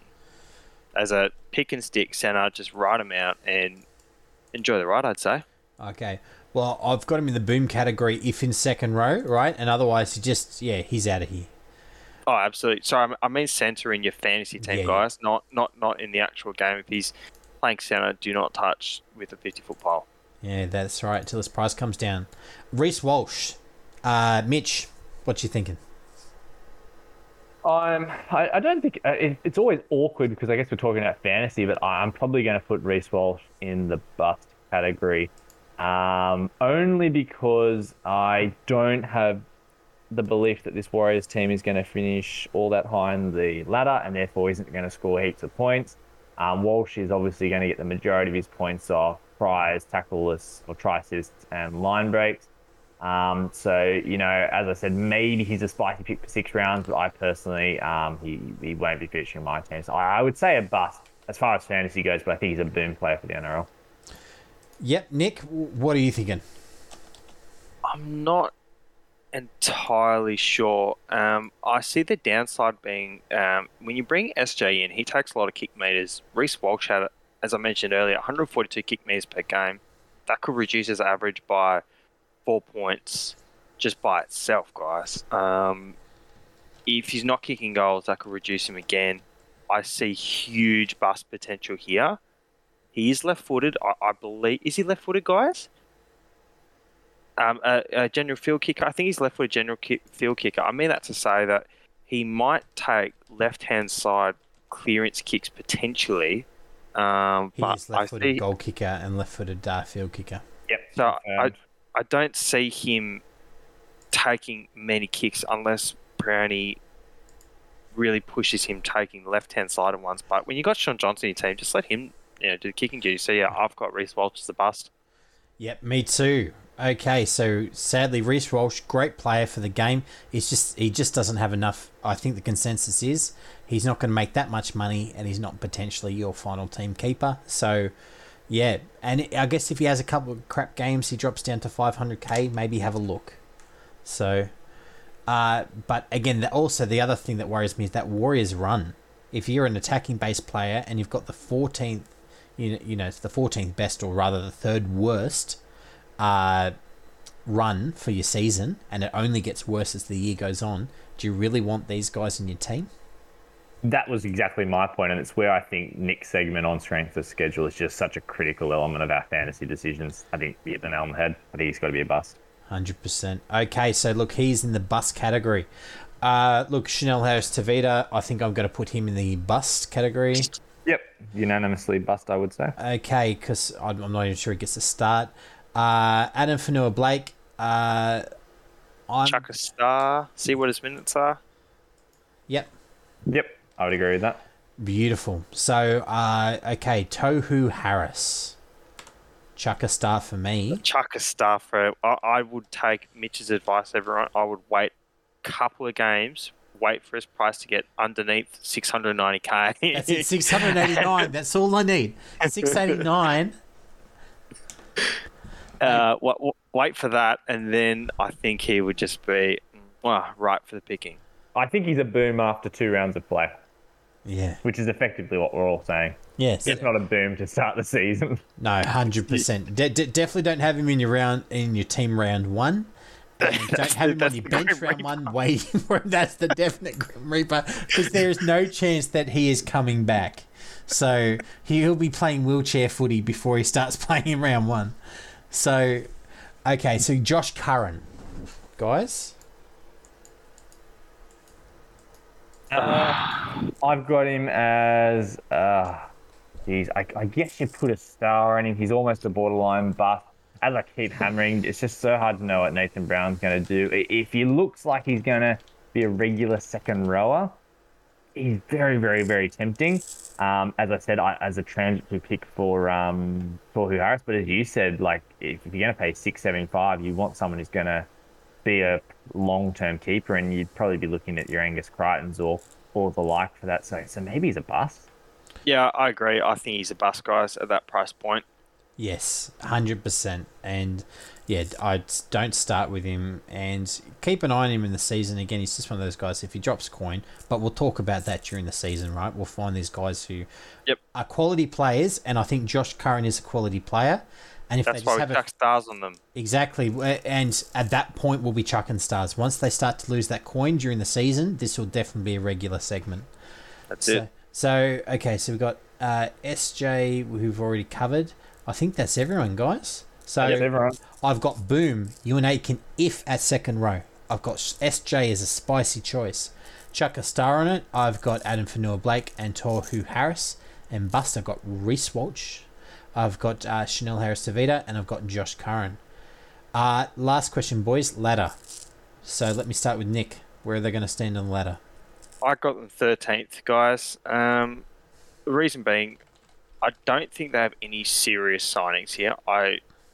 They lost their best player in RTS. Tohu's injured, he's critical for winning in terms of winning footy games. Their centres and wings, I'm not a big fan of. And I think Johnson will get injured at some point, and that's going to hurt them winning games. So I've got them 13th, unfortunately. Nick? Sorry, not Nick. Mitch? I've been really thinking about this one for the last couple of weeks, and I was going to agree with Nick, but I'm just sort of going, are they? Because I've sort of already told you all who my, I think, 16th and 15th going to be. So the question to me is, are the St George Flogs going to be better than them, and are the Cronulla Sharks going to be better than them, and are the Newcastle Knights going to be better than them? Just with the strength of schedule and the absence of Tohu Harris, and I think they will drop. I actually do think they might actually drop that game to St George, because St George has a good record against the Warriors. They've got the Broncos, who I also think will beat them. I think they'll lose some of those early games, and they're not getting Tohu back probably till it's too late. I think they're really going to struggle. I think SJ probably is going to go down. The struggle will get even worse. And then you got Nathan Brown at the helm. I'm going to put him 14th. Yep. No, Mitch, you've stolen my one there. I had them as 14th. So I've got the Tigers dead last, but I think the Warriors will be right down there. So unfortunately, and it's a shame because, they have really been pushing for to keep the game going. But unfortunately, I don't think this is their year. And unfortunately, by the look of their signings, I don't think much is changing. No, I think they're in a bit of a fix there. With the exception of Reece Walsh, the future isn't super bright. That's true. Well, I guess they can just find whoever found him Reece Walsh and just say do that another 12 times. They might be all right. just go find another 18-year-old who, their home team is willing to get rid of because they're insane. Far out. I'm not saying he'd walk into any team, Reece Walsh. It's egregious, isn't it? Oh, mate, he would. You'd find He him. does walk into. Okay, tell me a team that he doesn't walk into. Melbourne. I disagree. Paps, I guess. I reckon he's better than Pap. Oh, what?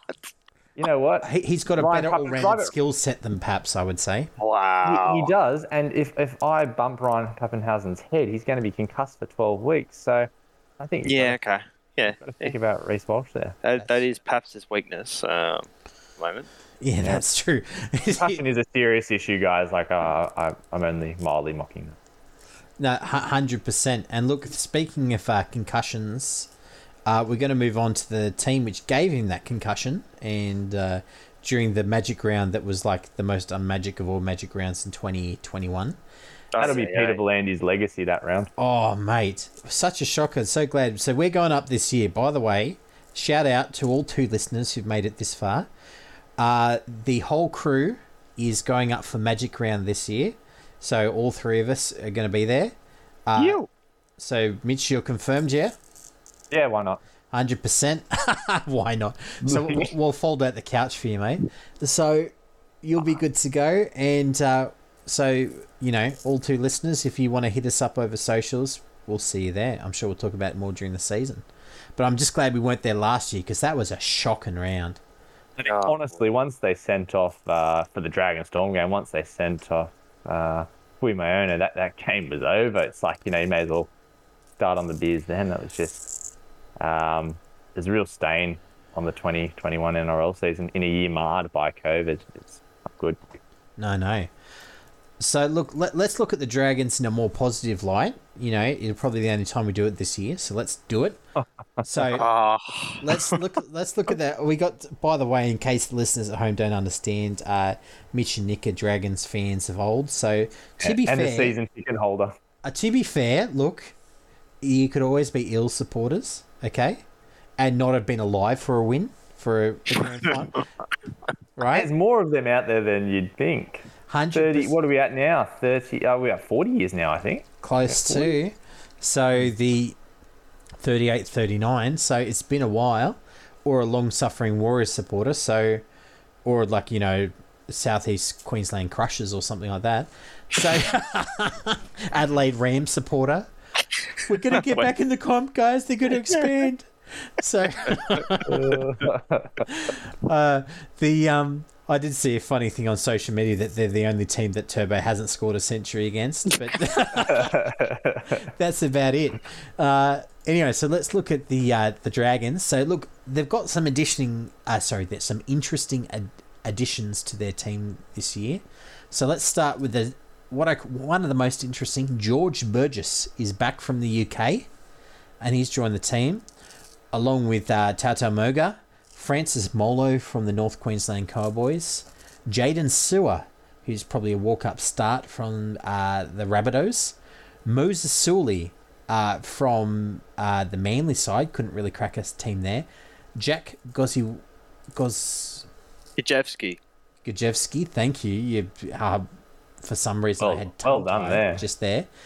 And he's also from Manly. Moses Mbai from the Tigers. Do you need help pronouncing this one too? Aaron Woods from the Sharks. So he seems to be doing the Sydney tour, Aaron Woods. Doesn't want to leave. But look, I guess thoughts from the team about these pickups, guys. Like I am personally seeing, I hope that Anthony Griffin knows what he's doing with these money ball pickups.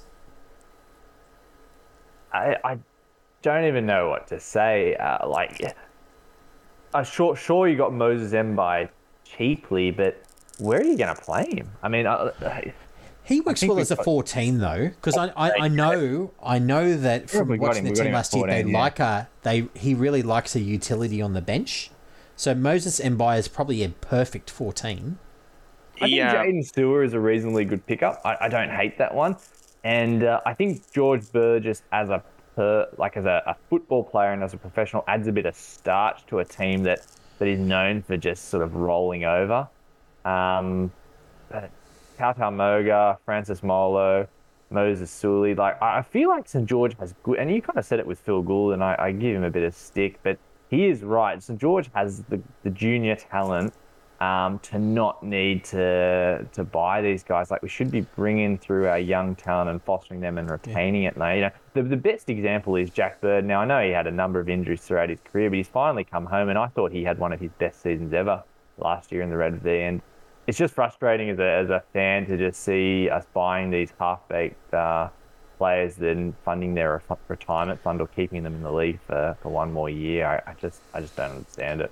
Yeah. And look, buying a couple, like Panthers bought a couple of players last year that were a bit on the fringe, but it was a couple to supplement the team.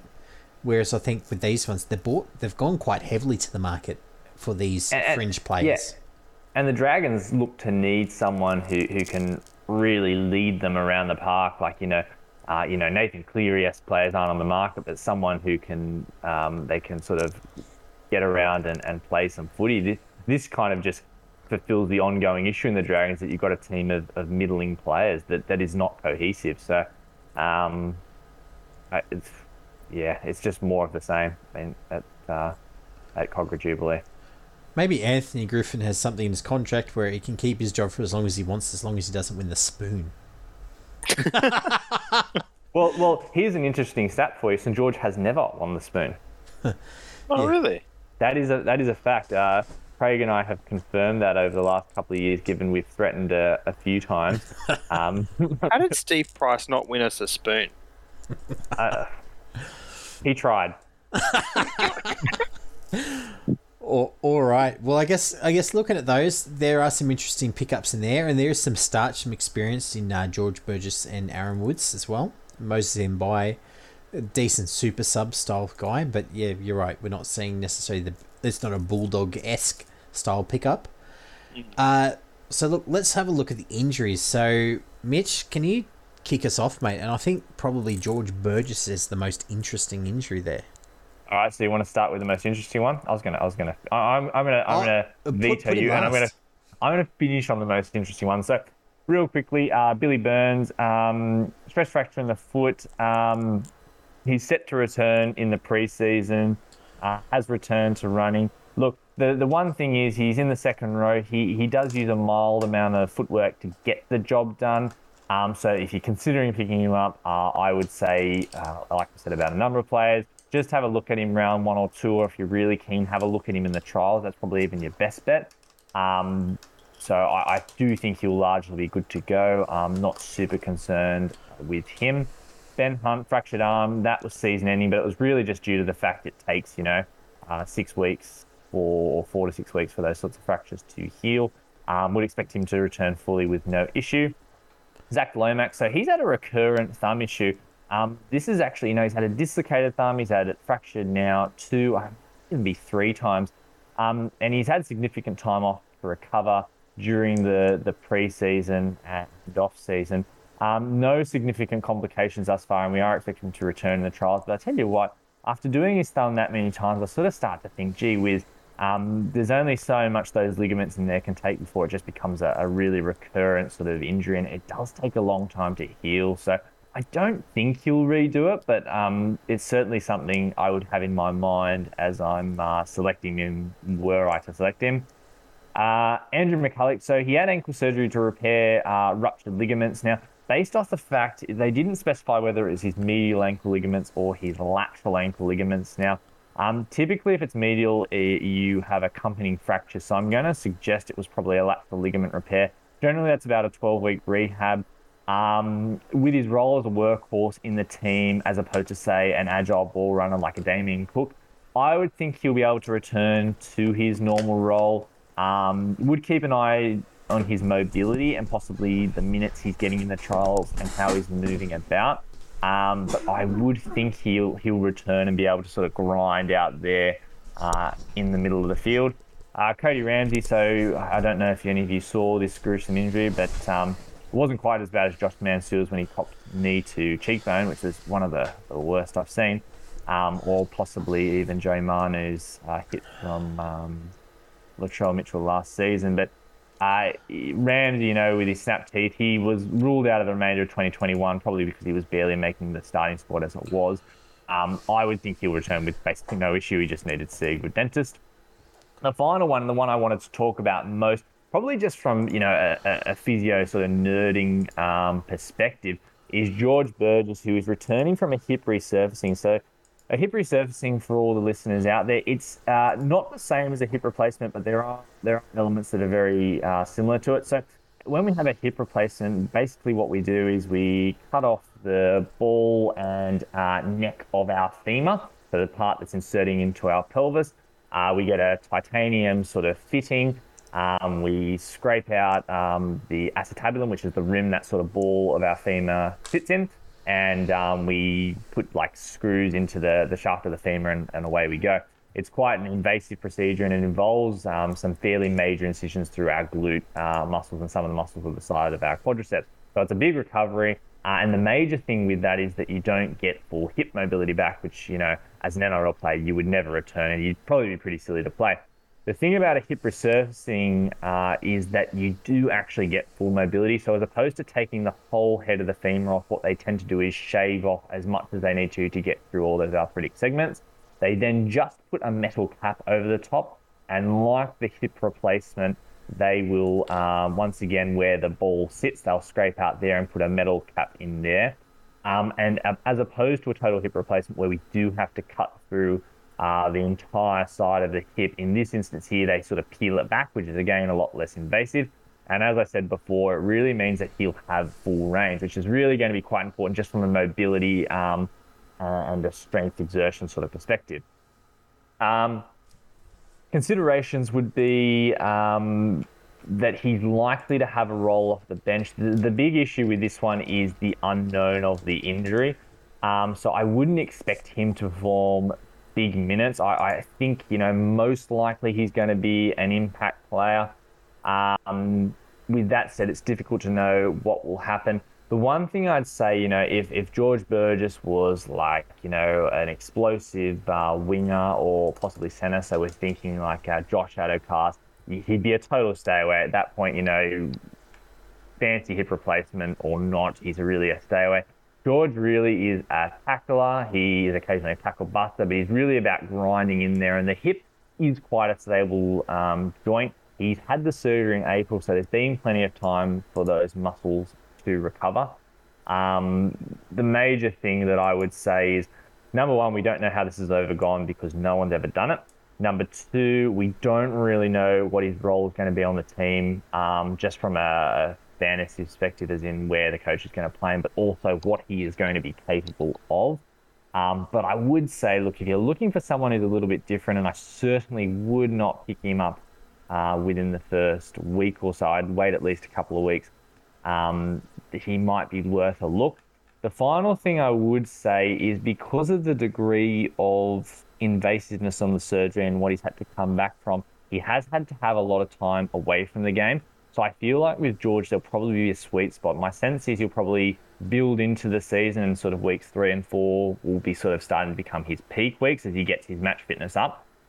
From that point, after maybe a 6 to 8 week period, what we're probably going to see is a slew of other injuries, probably as a consequence of having that big major injury, which I was sort of talking about with Shaun Johnson, and those compensation issues. So once you start to get a bit of confidence around that 3-4 week period, you've probably only got a 6 to 8 week window before he picks up other injuries, or he just starts to break down and not have the gas to go the length of the season. So long story short, keep an eye on him early. If he looks good, maybe you roll the dice, but you need to be prepared that you're probably going to have to jump off that train two months, maybe 10 weeks down the track.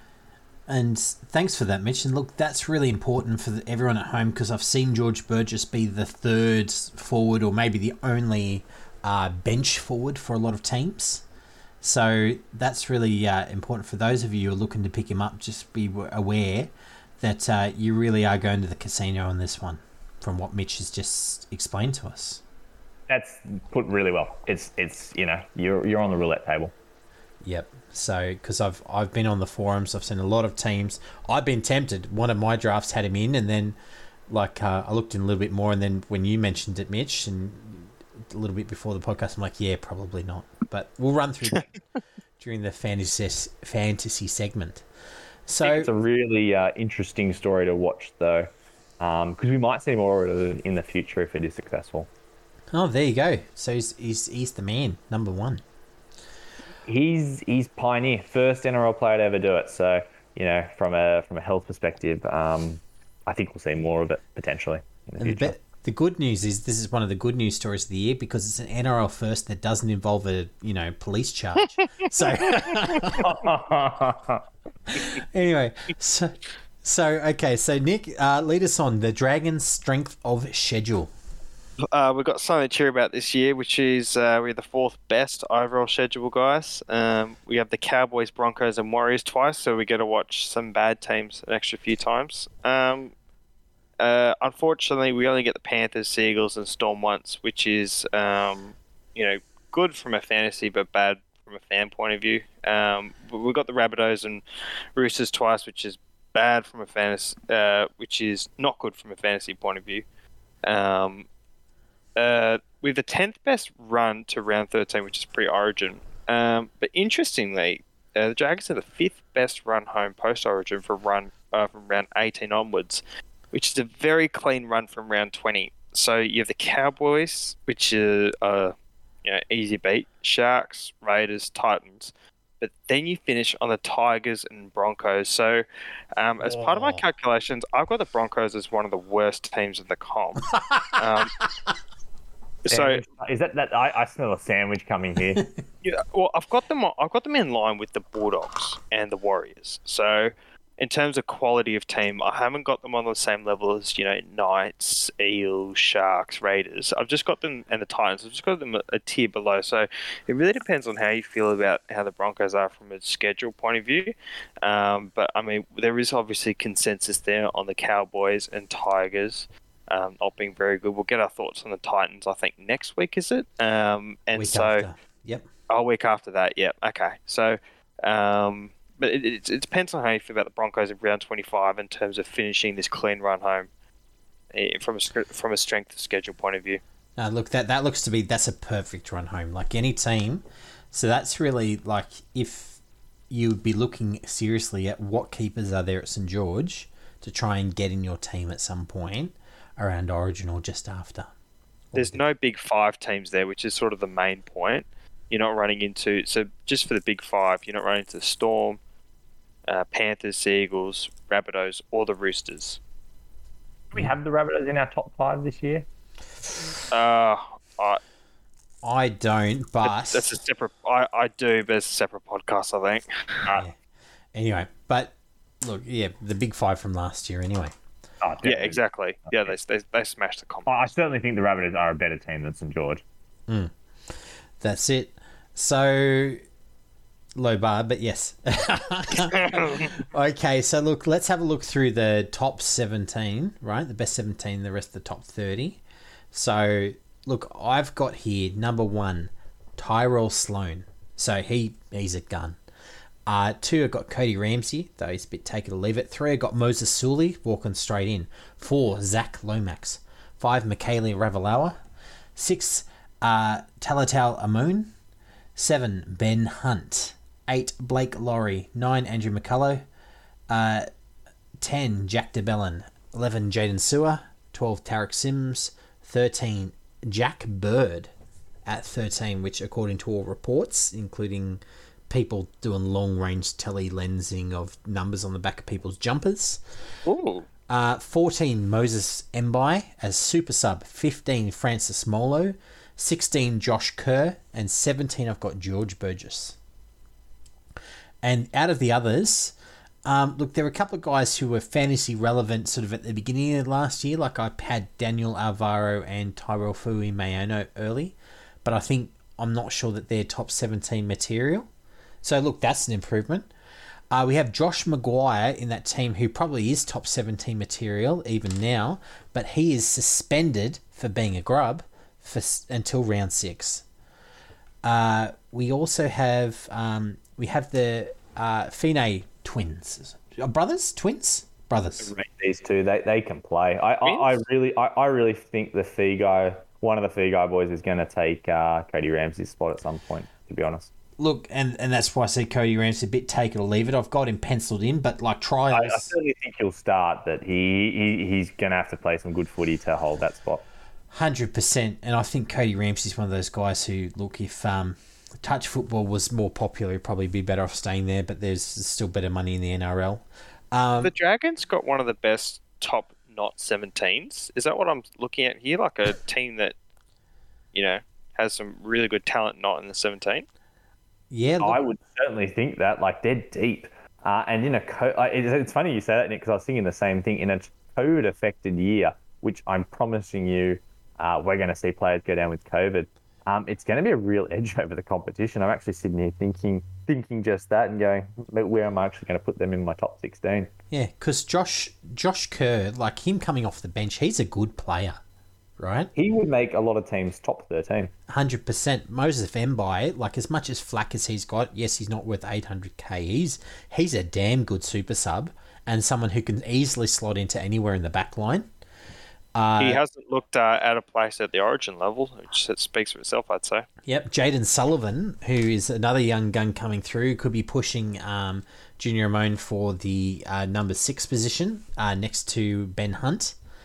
And it could be that those Amone and Sullivan could actually be the new harvest pairing once Ben Hunt's off his $1.8 trillion contract. All right. So, okay. So, look, let's run through the fantasy relevant players and let's talk about the ghost of the competition, Nick. The ghost? The ghost. He doesn't even appear, mate. Yeah, I can't find him. So, Tyrell Sloan, he's not coming up in the NRL. He's missing. Fantasy. Yeah, I'm not sure. They must be deliberating potentially on his pricing. I'm not sure before releasing him, because he's an absolute stud. Not a stud muffin necessarily, but he's definitely a stud. We're not sure what he's going to. He's not making the stud muffin team. Sorry? He's not making the stud muffin team. Oh, okay. But he's a stud. In 2021, he averaged 39.8 in 5 games at fullback, but he scored 6 tries with 2 try assists, 2 line breaks, 3 line break assists. So he got some serious attacking stats, and they versed some pretty easy competition, I think, as well. He had one bad game against the Rabbitohs where he scored 9. So if you take that out of the equation, he averaged 47.5. So it's an ultra small sample size, but he could average, I wouldn't be surprised if he averaged sort of early to mid 40s, I'd say, guys. I've got it written down here that he's priced at 364k, but that's yet to be confirmed along with his break even and things like that. So if he's 364k, he's an obvious player that you need to have in your team. But other than that, he's sort of a wait and see until he's actually released into the fantasy app, I'd say. Yeah, I saw him elsewhere at 380, so somewhere around that. So that doesn't change his stats much at all. Like, as long as he's below that 400k mark, he's definitely someone I'm very keen on. He's tall, he's fast, he's a very, very classy player, as Nick said. If he puts on a bit of muscle, boy oh boy, I think he could end up being one of the top 4 or 5 fullbacks in the game. Oh, absolutely. And he's a stud. Yeah, he's part of this young group for the Dragons, which they have coming through, which is really exciting. The next guy part of that group is your Talatau Amone, or Junior Amone. He's also, I think that's what he goes by. 350k, his break even's 28, and in 2021 he averaged 24.8 in 11 games. He's only a half, so there's sort of some speculation he might play centre, but I think he's going to lock down that half role pretty easily. Super classy again, passes the eye test. We think he'll get the starting 5'8". So when he's played all 80 minutes at 5'8", he scored 47 average. That only had 1 try assist and 1 line break assist, so barely any attacking stats. He kicked some meters, which was nice. I think he must be in everyone's team. He has a very high ownership rating amongst the league of 18.41% at the moment. So if you don't, if you're part of the other 82% of people who don't have him, go out and get him. He's an absolute must buy. I was listening to the Uncle Roast podcast, the NRL Roast, and Moses Mbice really rates Talatau Amone, Tyrell Sloan, especially, I think, in terms of guys and synergy and stuff like that. Have you heard anything else about him, Mitch? Nothing that I've heard about him, certainly not from an injury standpoint, but, as you quite rightly said, he passes the eye test. He's good young talent. I think if Anthony Griffin wants to hold his spot or, wants to avoid a mugging post-game at Jubilee, he should be playing him every single game, just if anything to blood him. He is a certainty to start in my fantasy lineup. I think he's going to be probably not as good as Tyrell Sloan, but I think he'll be an NRL stalwart for the next 5-6 years. Yeah, no, I agree, Mitch. I've got him in pretty much the first slot on my bench. Like whenever I'm building it, I set aside 350k for him. So I think you're dead right. Yep, easy bench or even starting side, I think, guys. On to our next player, Jack de Belin.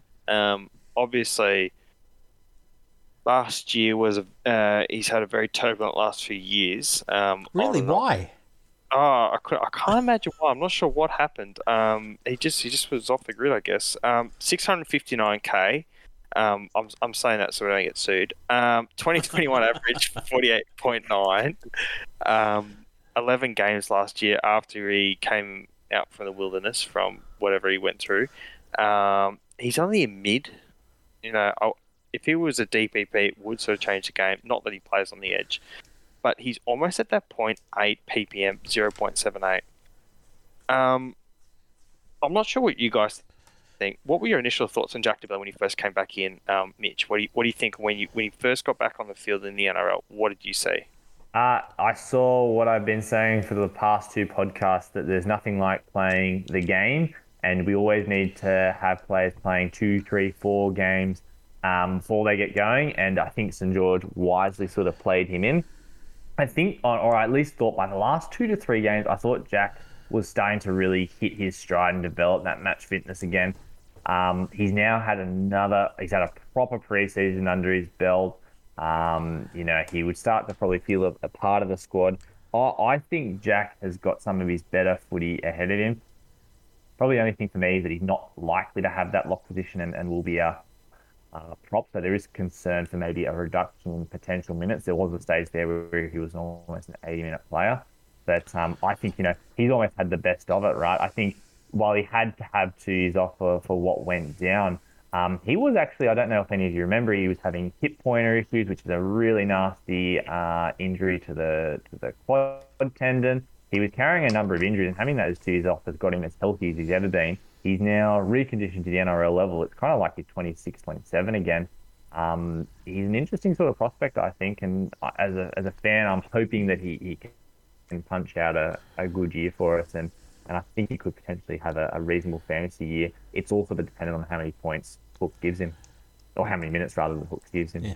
And I think just on that, I look again from the Twitter sightings. I think because maybe the training ground over at Jubilee, it's pretty easy to get access to from the public, like to see through the gates or whatever else. But it's extremely. Yeah, he's been cited as starting in the number 10 jersey. Oh, wow. Okay. Do you guys, Mitch, do you remember, I think was it 2016 or 2017? He came off the off-season and he was just this absolute jacked beast of a man. Yes, I do remember. I saw a social media post by the Dragons the other day. He started to look like that again. He didn't look like that last year. He looked, like Little Bear type of thing. Now he's getting, big, bad and mean looking again. I think he has to come into the Origin consideration this year. That's what I think is going to happen. Assume he's not shadow banned for no particular reason. Yeah, I think, he, as I said, I think some youth's been injected back into him, and I've seen the same pictures, and he's a big pop. I think he could be an interesting prospect. In 2018, guys, he averaged 50 in 2017, he averaged 58.5.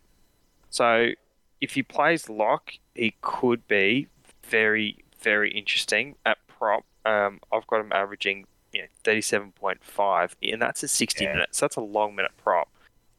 I don't necessarily see the upside, coupled with, he's known for not making the greatest choices off the field. So he may whether it's was it hiding under a bed at the barbecue? Where was he hiding? So yeah, I'm surprised. What sort of bed was he fitting under? That's what I want to say. Like I've got a bed that's raised about a foot off the ground, and Paul Vaughan must live on a bunk bed. he must be on the top bunk or something, and his wife's on the bottom. Oh my god! I'm hoping I get invited to the next barbecue so I can suss out how he got under this bed. The geometry of it has been miffed. Maybe that's why they saw him on it, because it was slanted at 45 degrees. Anyway. So just to go full circle, he's sort of like that Josh Curran. Not really sure he's at that. No. Will he be that start again? Probably not. Will he get his minutes? Probably not. So I guess we'll wait and see. On to one of the interesting signings. Mr. 500k per year Moses Sully. That's not his fantasy price. He's 396k, guys. He's just on 500k to play centre for us, apparently. His break even is 32, and he's averaging 29.4 in 2021 in 19 games. It's interesting. He's at centre. There's speculation he could play a bit of wing as well. And last year was just so patchy, that Manly backline with Brad Parker and Morgan Harper occupying the centre spots. Manly were deep at the wings with Saab and Garrick as well. Tafua couldn't really get a crack. So Sully was sort of filling it centre for 6 games, interchange for 4, and winger at 2. And he was actually the 18th man for 17 games as well. And this is what was quite confusing from last year's stats. He averaged 35 at centre, and he averaged 45 on the wing. So if you play centre, guys, he's not really all that spicy. There's a 5-point upside potentially. At a worse team. Yeah, in a extremely worse team, exactly. So I've got written down here. He wants to go to the casino with Sully. If we're going with Burgess, why don't we go with Sully as well, right? Yeah, no, I totally agree on that, mate. There's no at 396k. There are so I could fill the entire bench in emergencies with centers who are going to make you money this year, right? Sully, I cannot see a reason why, unless he's your dad or something, why you take him. The only thing more surprising to me than the Dragons picking up Moses Sully would be any fantasy players picking up Moses Sully. I think it's the only thing that would confuse me more. It's like, hopefully you listen to this podcast and you've had that information, because if you do that, I just can't understand You've just offended 1.9% of the population. So, of the NRL fantasy population. That's it, mate. They're coming for you. First, Adam Fanua-Blake, you questioned his manliness. Now you've insulted Moses Sully. Mate, you're not going to be able to show your face.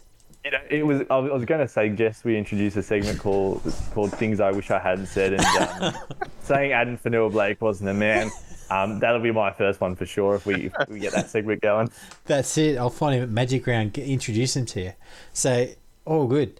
We'll get cracking on to Jack Bird, guys, at 535k. I'll just run through the stats now. I'll pass on to Stu. His break even's 43. His 2021 average is 43.6. For a guy that's had some health issues, I'm sure Mitch can speak to it better than me, but he's played 22 games last year, which is very good for him. And he's a DPP at edge centre. So, Stu, give us the lowdown on Jack Bird.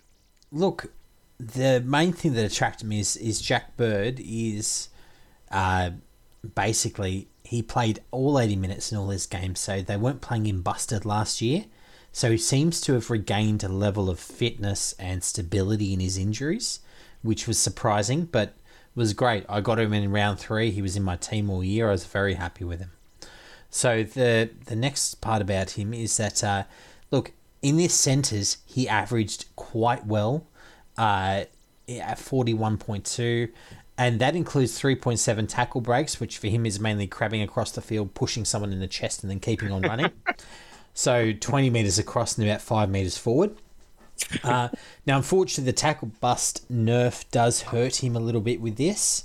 So going from 3 to 2, so there is probably like a, by the look of this, 3-point or so fantasy drop. However, when he played in the second row more towards the middle, he averaged 51, which is... It's not quite keeper territory, but it's certainly approaching it. And looking at this year, he looks to have jagged the number 13 starting spot.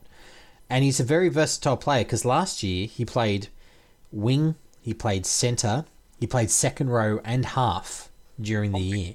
Really? Yeah, that's it. Brief stint in half. I think it was like maybe a game or half a game. It was. It was just fill-in for, the barbecue gate, but... Still, it's showing that he's got a lot of skill. He kicked goals at one point. There's a lot to like about Jack Bird, and the fact that he made it through a whole season healthy either means A, we're due for the biggest injury of all time. Maybe both legs fall off and his torso explodes, or B, he might be over his injury curse. So yeah. I would say just with the regard to the injury curse. Is the positions he was playing when the injuries occurred. So you'll both remember that Jack Bird primarily was a 5'8" and has been quite vocal about wanting to return to more ball playing role and a fullback. Most of his injuries occurred in both of those positions that require a bit more lateral footwork and explosive speed, whereas we sort of saw with the centre and more so the second row. It's a bit more as Stu sort of said, a tackle bust sort of straight up, although he did love the 20-metre crab walk, but he sort of wasn't running 20 metres sideways at speed. I just wonder if it was the change in role that might have helped Jack Bird more than any particular formula that St George have come up with. So I look at the lock position and go, there's just a bit more lateral work in there than I would like. It sort of does combine... the second roll sort of straight up and down, or second row stuff straight up and down roll nicely, and it does give him the ability to ball play. And I think with Philandi's ball, he'll be quite conducive to that lock roll, but there is, I reckon, a slightly elevated risk of potentially sustaining an injury with that more lateral necessity of playing lock and working in more that ball playing role. So just, that's just a theory of my own, just looking at what's occurred with Jack.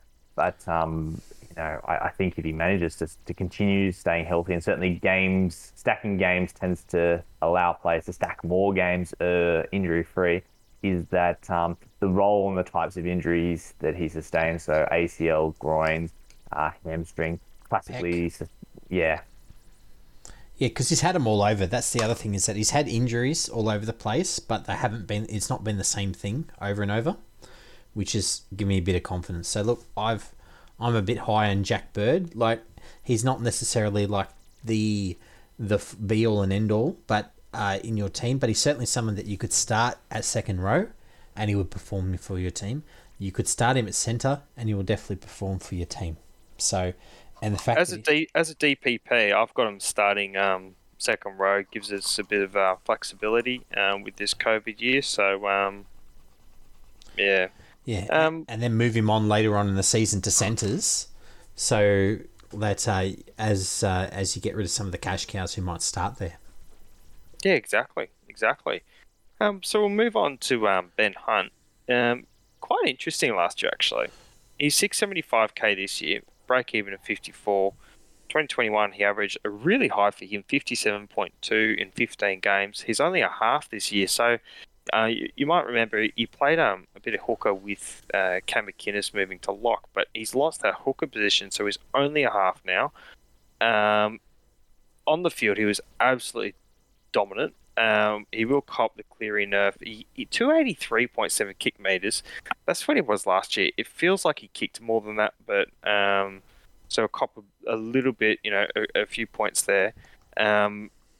One thing that gets me with Ben Hunt, guys, is missed tackles.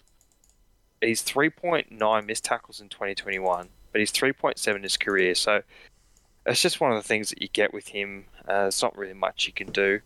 But on the plus side, so whilst he's missing tackles, he actually has 1.8 offloads a game. So the question is whether these go to hand. He could actually sort of right the ship a little bit here. So from a statistical and rules changes point of view, he's sort of quite interesting because he's got the kicking and also a little bit of the offload as well. Mitch, what are your thoughts on Ben Hunt this year? From an NRL point of view, I think, he really benefited from playing under Hook. I would be of the suspicion that he didn't really like playing under Mary. The increase in play and player performance last year, which sort of fed into that increase in his fantasy value, I thought was quite extreme. And he was really quite unlucky to have the injuries he did. A broken arm's kind of like a shit happens style injury. And same with the... he ended up having a high-grade cork, which was sort of resulted in a stress fracture of his lower leg. So I think Hunt is an interesting prospect, and I do agree with you that he's potentially going to be on a much better Dragons team and hopefully a more stable Dragons team. I do think he's an interesting fantasy option because my feeling would be his form, and again, looking at the NRL side of things, combining it with the fantasy, is that his form will continue to be good under Hook, as demonstrated during that 15-game stretch. So I certainly got him in my calculations as a potential pick or long-term pick as a half. The only downside is that he has lost that hooker role, which were he to have that, I think he'd be an almost no-brain pick. Yeah, I think I picked him up for that reason last year. He got a little bit cheap, and then with the DPP, it got very, very interesting. Stu, did you grab Ben Hunt as well? Or was that you before? I did. I actually moved on Brailey for him.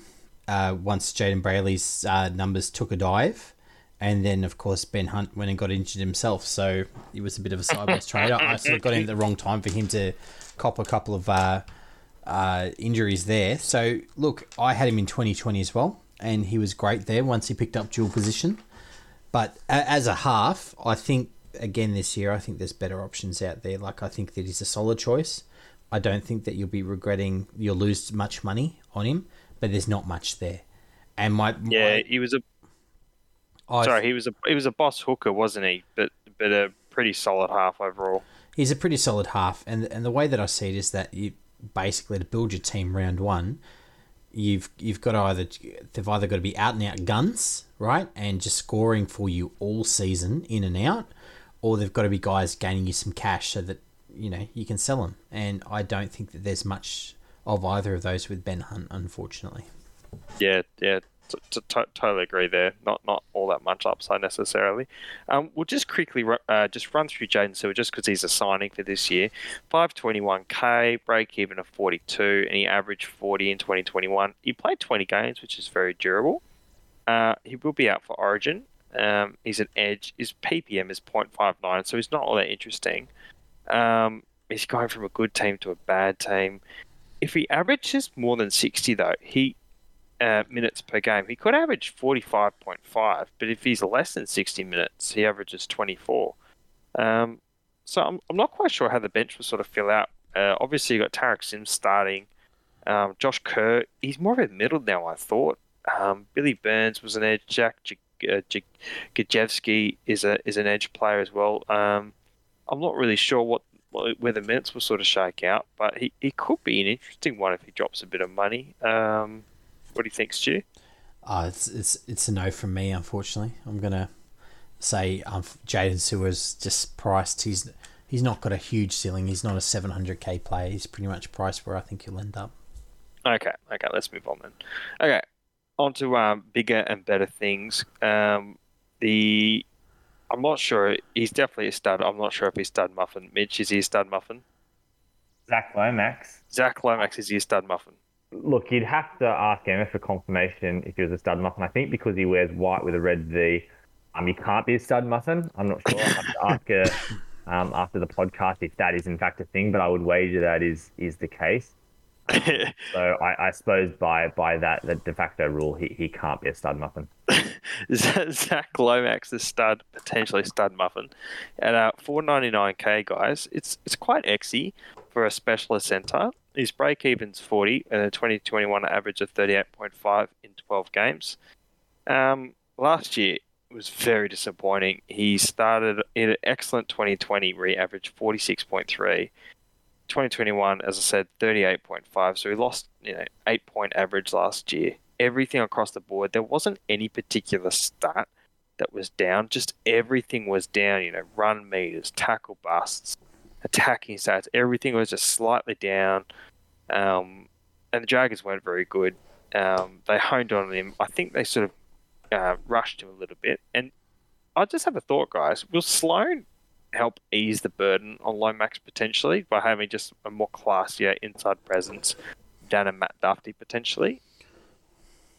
Maybe, but I thought Duffy was a very nice ball player out the back. So again, from a fantasy point of view, Sloan might be good enough to actually go straight through the hole, whereas Duffy, the only thing he could do was go around, and if he wasn't going around, he was going to have to pass or they were going to throw him out of the field. So I think as a footballer and as an NRL point of view, yes, Sloan will make him better, but you might find that Lomax in that regard doesn't get as many points. What I would say is I think just playing generally on a classy team, and this is including Sloan, that St George will score more points, and as a result, Lomax might pick up a few additional meat pies, and he'll probably be kicking a few extra goals as one of the NRL's true sharpshooters. So, he might see a 6-point tick up just in the fact they're probably going to score 2 to 3 more points a game, because I do think this team, when you look at it, 17, is going to score some points this year. I think they'll let in a lot of points, but I do think they're going to score some as well.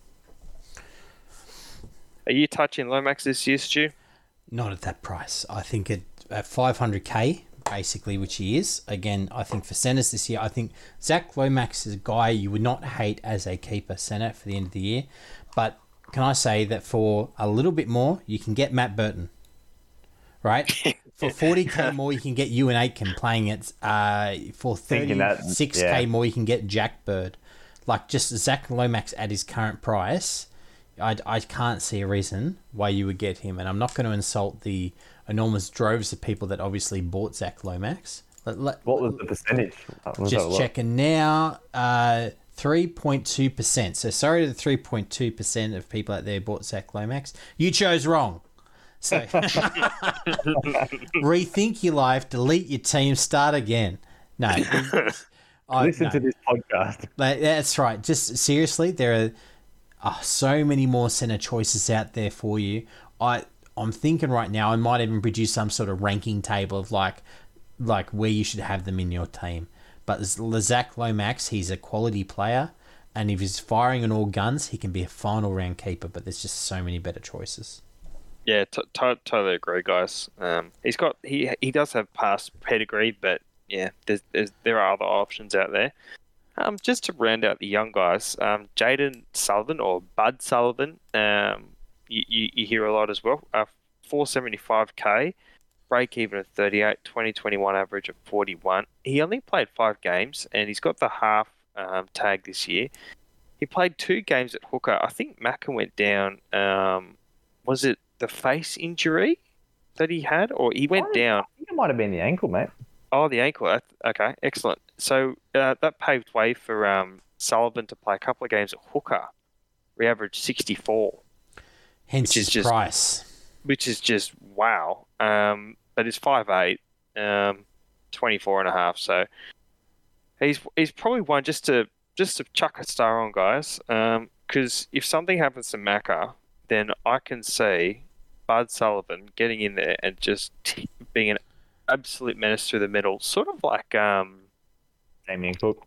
Yeah, that's the first person that I was thinking. Yeah, just the speed, the skill, the eyes up footy type of thing. And George has the forward pack to make that happen. It's where I just can't understand why the youth and high octane player that is Jaden Sullivan will not be playing over Macca. I know that Macca's a good general and good defensively, but this is now Volandi's ball. Give us some speed, give us some agility, and let the man play. I think again he should be in the starting 13, and it's where, as a fan, I look at this and go, if you're not a Queenslander, Hook's just not interested in playing it. It's just frustrating. And I got to say, looking at it as well, he is a smoky to take the number 6 as well, like from Amone. So that'd be devastating for fantasy. So just like it's a teamless Tuesday thing. Just keep an eye out. But yes, also I think that the pairing of Amone and Sullivan is probably the new future pairing post Ben Hunt. So look, Sullivan will see some time. I'm hoping he drops some coin, possibly coming off the bench or some fill-in minutes, so that we can pick him up a bit later in the season.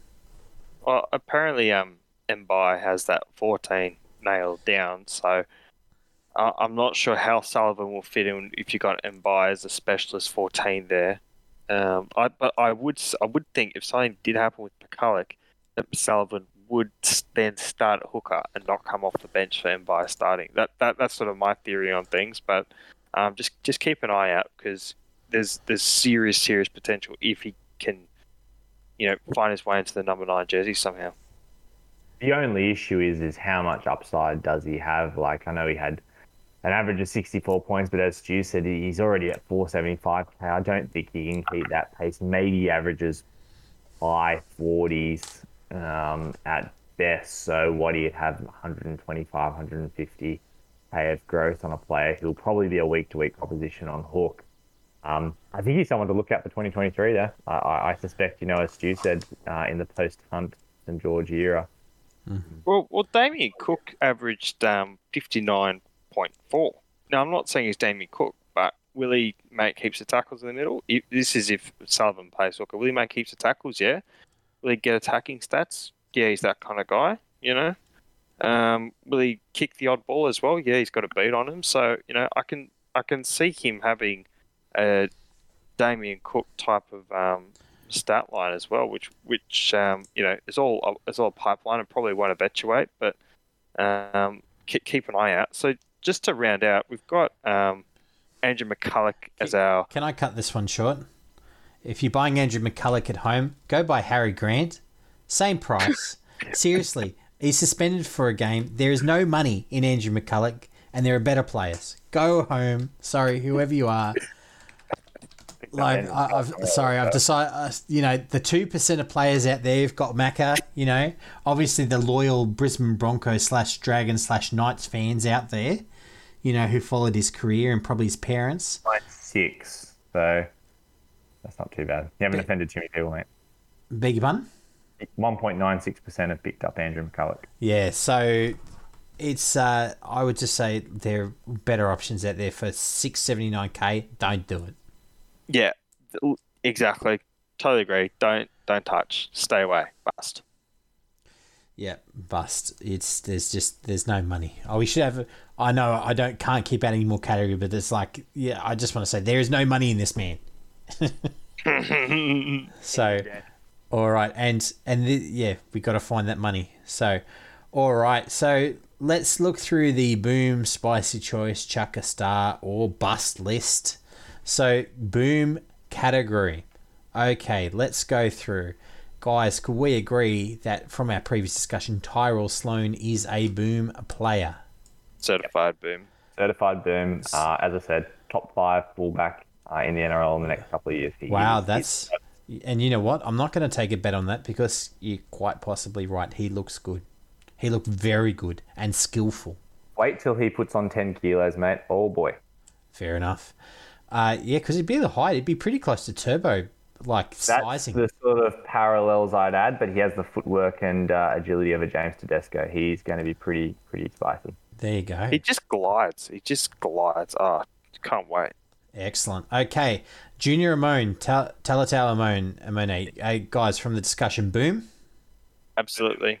Yep. Okay. Now let's get to a slightly more controversial one on this one. Jack Bird. Oh, I got him as a boom. I think if he plays lock, he's going to be a boom. There we go. I do have concerns about possibly having a re-injury, but it's super unlikely. This is me sort of being devil's advocate just because he is such an obvious boom. I'll put him in italics just for you, Mitch, okay? But he's mate. still in the boom category. All right. I think he should be in the boom category. Okay, Moses Sully, Mr. Casino, which is what I'm going to call him now. Which is a shame because he's probably like never gambled in his life, so maybe not. I've got a spicy.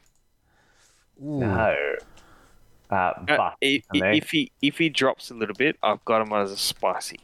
I've got him as a bust. But Okay, he's a bust. He's a bust. okay. He's a bust. He's a bust. Sorry, mate, you're outvoted. Okay, Ben Hunt. Chuck a star, maybe. He might be good for the run home, is what I'm thinking. Yeah, I strongly agree with what Nick said. It's where I was sort of thinking, he might find his way onto my team just because I think he week to week will be good. He likes backing up from Origin, which is another big consideration. And he's got a good run home. And if he's healthy and this Dragons team finds a way to get things going, I think there actually are more points in him. I think he's one of the better halves in the NRL at the moment. So I think put a start on him. Fair enough. And look, that final run home for the Dragons has me think that, yes, he's a guy I'm going to keep a star on and then just work out for when his price, if he has a price dip, and when to jump in. So he'll be a guy who we'll be talking about this year at some point. Okay, so moving on. Zach Lomax. Bust. Okay, Jaden Sewer. Bust. Okay, who else have we got left on the list? Andrew McCullough. Bust. If you pick him, you're dead. Okay, I'm going to put that one down. Mitchell Brown says he will murder anyone who takes Andrew McCullough. All 1.96% of you. That's 1.96% of fantasy players. Adam Fanil Blake, and who was the other one who's coming for me? Moses Sully. Oh, jeez. Okay. Well, Andrew McCullough, you've said if you choose him, you're dead. There you go. I'll tell his parents. Find him on Facebook. What have we thought on Jack Bird? I mean, not Jack Bird, Jack DeBellin. Ooh, yes, I was leaving him. I think we've got to put a star on him because there's two things. I did say that I do think, there's a slight increase of risk of injury with Jack Bird. St. George may run into tough waters and they might have a bit of shakeabout, and at that point, Jack DeBellin might find his way into 13. The other thing is you never know what Volandis is going to do with the Volandis ball. So, the rules could change and he can become a sort of an ideal lock again. I'd put a star on him and just keep an eye because he's a good player. He's looking like a big bear. I think in the right position he can score points, but not right now. Nick? I've got him as spicy. Yeah. Oh, look, I got you, Nick. I can see why he's a spicy choice, but I can't recommend him for your starting team just at that price. $659K, right? Like you're leaving out Christian Welsh, right? You can get him for 70 grand less. You can get Stefano. You take him up, for Carrigan, 80K less. Like he's the same price as 70 grand less for Carrigan. Or let's put this the other way around, right? You find yourself just a bit over 100 grand and you get Payne Haas. Yep. Okay. Or any of the other top guys. So I'm just if he gets sub 600, then he could be could be very tempting. So that's why I think we're saying chuck a star on him there. Okay, I'm with you. As soon as he hits that price point, he's certainly a guy because his floor. It looks like he's got a very high floor if he's playing minutes, like outside of injuries. So I like him. All right. So now that we've been through that, so we got Boom, we have Tyrell Sloan, Talatau Amone, and Jack Bird in italics. So we have spicy choice. We have, I know what Hook getting. Oh, I've got spicy choice. Hook getting a 2-year renewal mid-season. That's not Getting spicy, mate. extension. That's going to happen. Like Mary did. Remember when everyone was after McGregor and they're like, I know how we'll squelch the rumours. We'll extend him. And everyone's like, fuck. And then they end up firing his ass anyway. Oh, God. So that's my spicy choice. And chuck a star in it. We have Ben Hunt and Jack DeBellin. And bust, we have Moses Sully. We have Zach Lomax, Andrew McCullough, and Jaden Sewer. So, look, but there is, can I say, with the Dragons, those boom guys, right? I'm going to be on all three. Potential. I am going to be, and I don't try not to pick too many from each team because I like spreading my talent across the team so that when I watch most games each weekend, I can sort of just be looking out for my guy. But I'm pretty sure that I'm going to have 3 Dragons, which is going to be shit because but good to watch these guys. So, guys, ladder positions. So I'm going to start with... Let's start with Nick. I've got them at 14th. 14th. Okay. Below the Warriors. Ooh. Okay. Mitch. 2 things. Number 1, I'm going to take a sandwich on that. Number 2, I've been looking the last week, obviously, at the Dragons in preparation for this, and the way I like to figure this out is I rate the teams that I think the Dragons can beat or are better than. I think they're better than the Dogs. I think they're better than the Cowboys. I think we're all aware I think they're probably better than the West Tigers. I think the Warriors under Nathan Brown, they're better than them. We know I don't like the Sharks. I'm definitely going to say they're better than them. Newcastle Knights are not going to be great. I think they're better than them, and I certainly think they're better than the Titans, who are more interested in partying and sniffing cocaine. So For legal reasons, that is 100% a joke. For everyone in the Gold Coast Titans team, sorry, that must have been really funny for you, because that never happens. No, not at all. Coast. And for that reason, I'm putting him in at 9. 9? Wow. I like it. I think they're going to go close. I think probably a combination of just lacking that top-end star talent and a few guys who are just a fraction young from really hitting their stride will keep them out of the 8th. But I think they'll be a better team this year. Gotcha. Look, I had a look through the ladder as well, and I see the Raiders moving up a bit because they'll have a proper set of halves this year, right? But I'm not seeing the Sharks, the Titans, and I'm seeing the Knights plummet like a stone. So I have the Dragons at 10th. Yeah. So because I think that their big thing that they've got, and it's the money ball aspect that Hook has picked up into when he's trying both guys, but it's that what you guys mentioned is that depth, right? Like the Bulldogs, I think, have a great 13 and probably a great decent 17. But if you look outside that 17, right, it gets pretty skinny.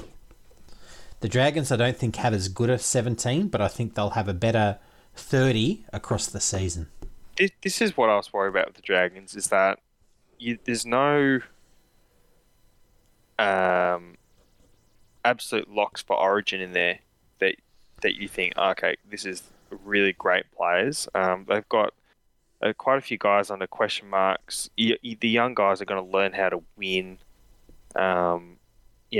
There's so many changes as well, and none of these guys that we've signed this year for the Dragons are absolute knockout punchers either, that are likely to win you actual football games.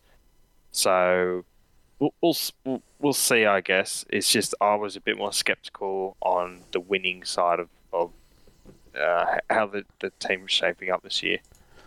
Yeah, no, that 100%. Look, it's completely understandable. And look, I wouldn't be sad if they went anywhere from 9th to 14th, right? Because just depending on which end of that spectrum that they fall in. So whether the guys step up and the team steps up and that depth helps, or whether everyone just sails throughout the year, right? And their best 17 just doesn't beat other teams' best 17. Or Paul Vaughan decides to have another barbecue. Which could happen at any time. There's no Paul Vaughan to sink our season. That's true. Well, I must say, at least you guys, when you've recruited, there's no flogs in there. So you guys are doing pretty well there. As long as George Burgess can keep his fingers out of people's faces, you're sweet. Yeah, there is something to say about not having terrible players on your team, but outside of Jack DeBell, I'm not sure who's really a top tier talent these days. That's kind of why I can't put them in. I can't put them in the 8 based on that reason. That's sort of my reasoning.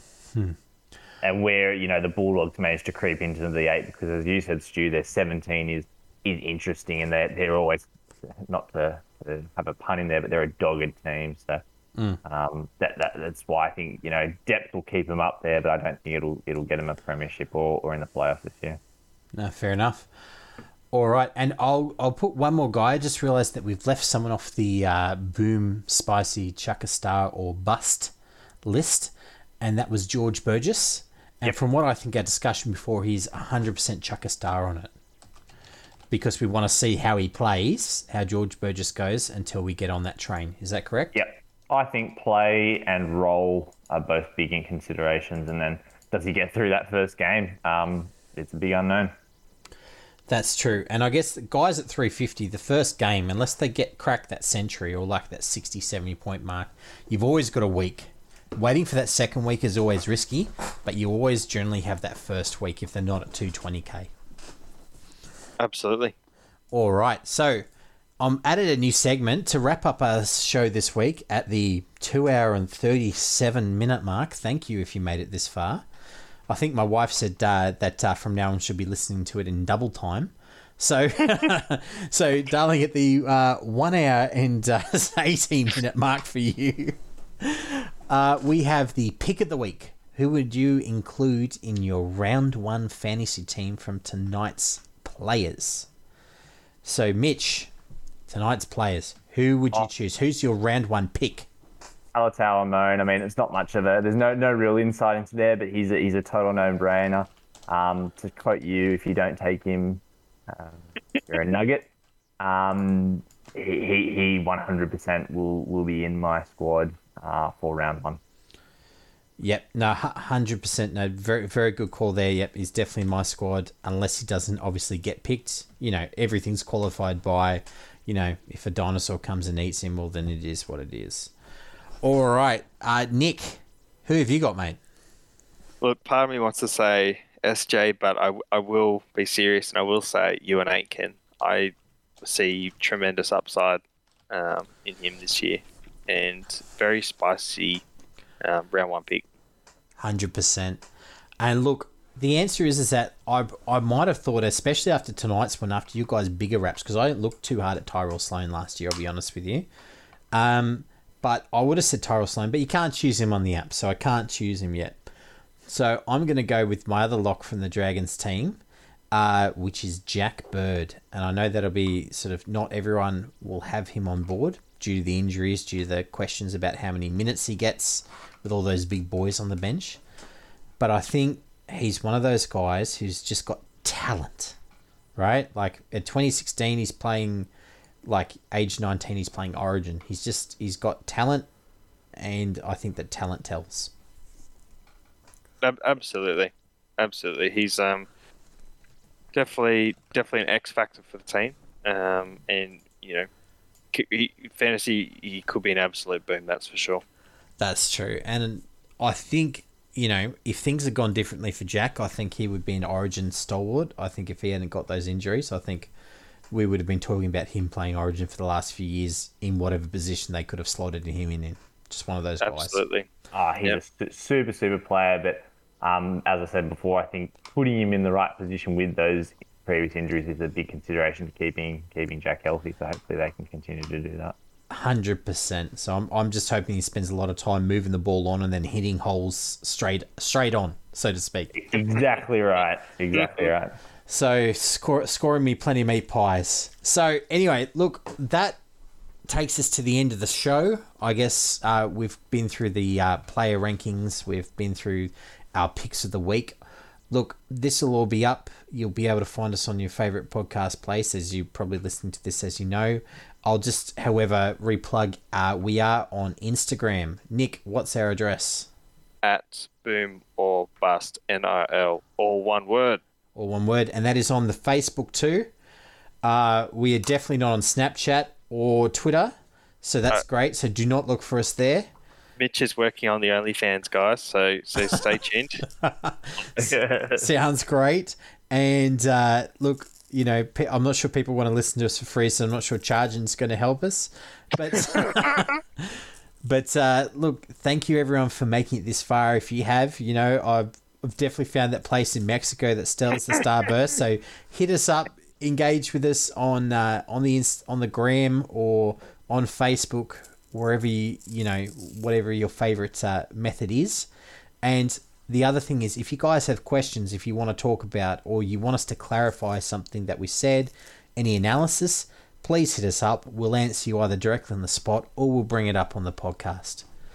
Anyway, I'd just like to say thank you to the team tonight. Thank you, Mitch. It was a good time as always. Excellent. And thank you, Nick. Thanks, guys. And I will catch all you guys soon. Thank you, everyone out there. Good night.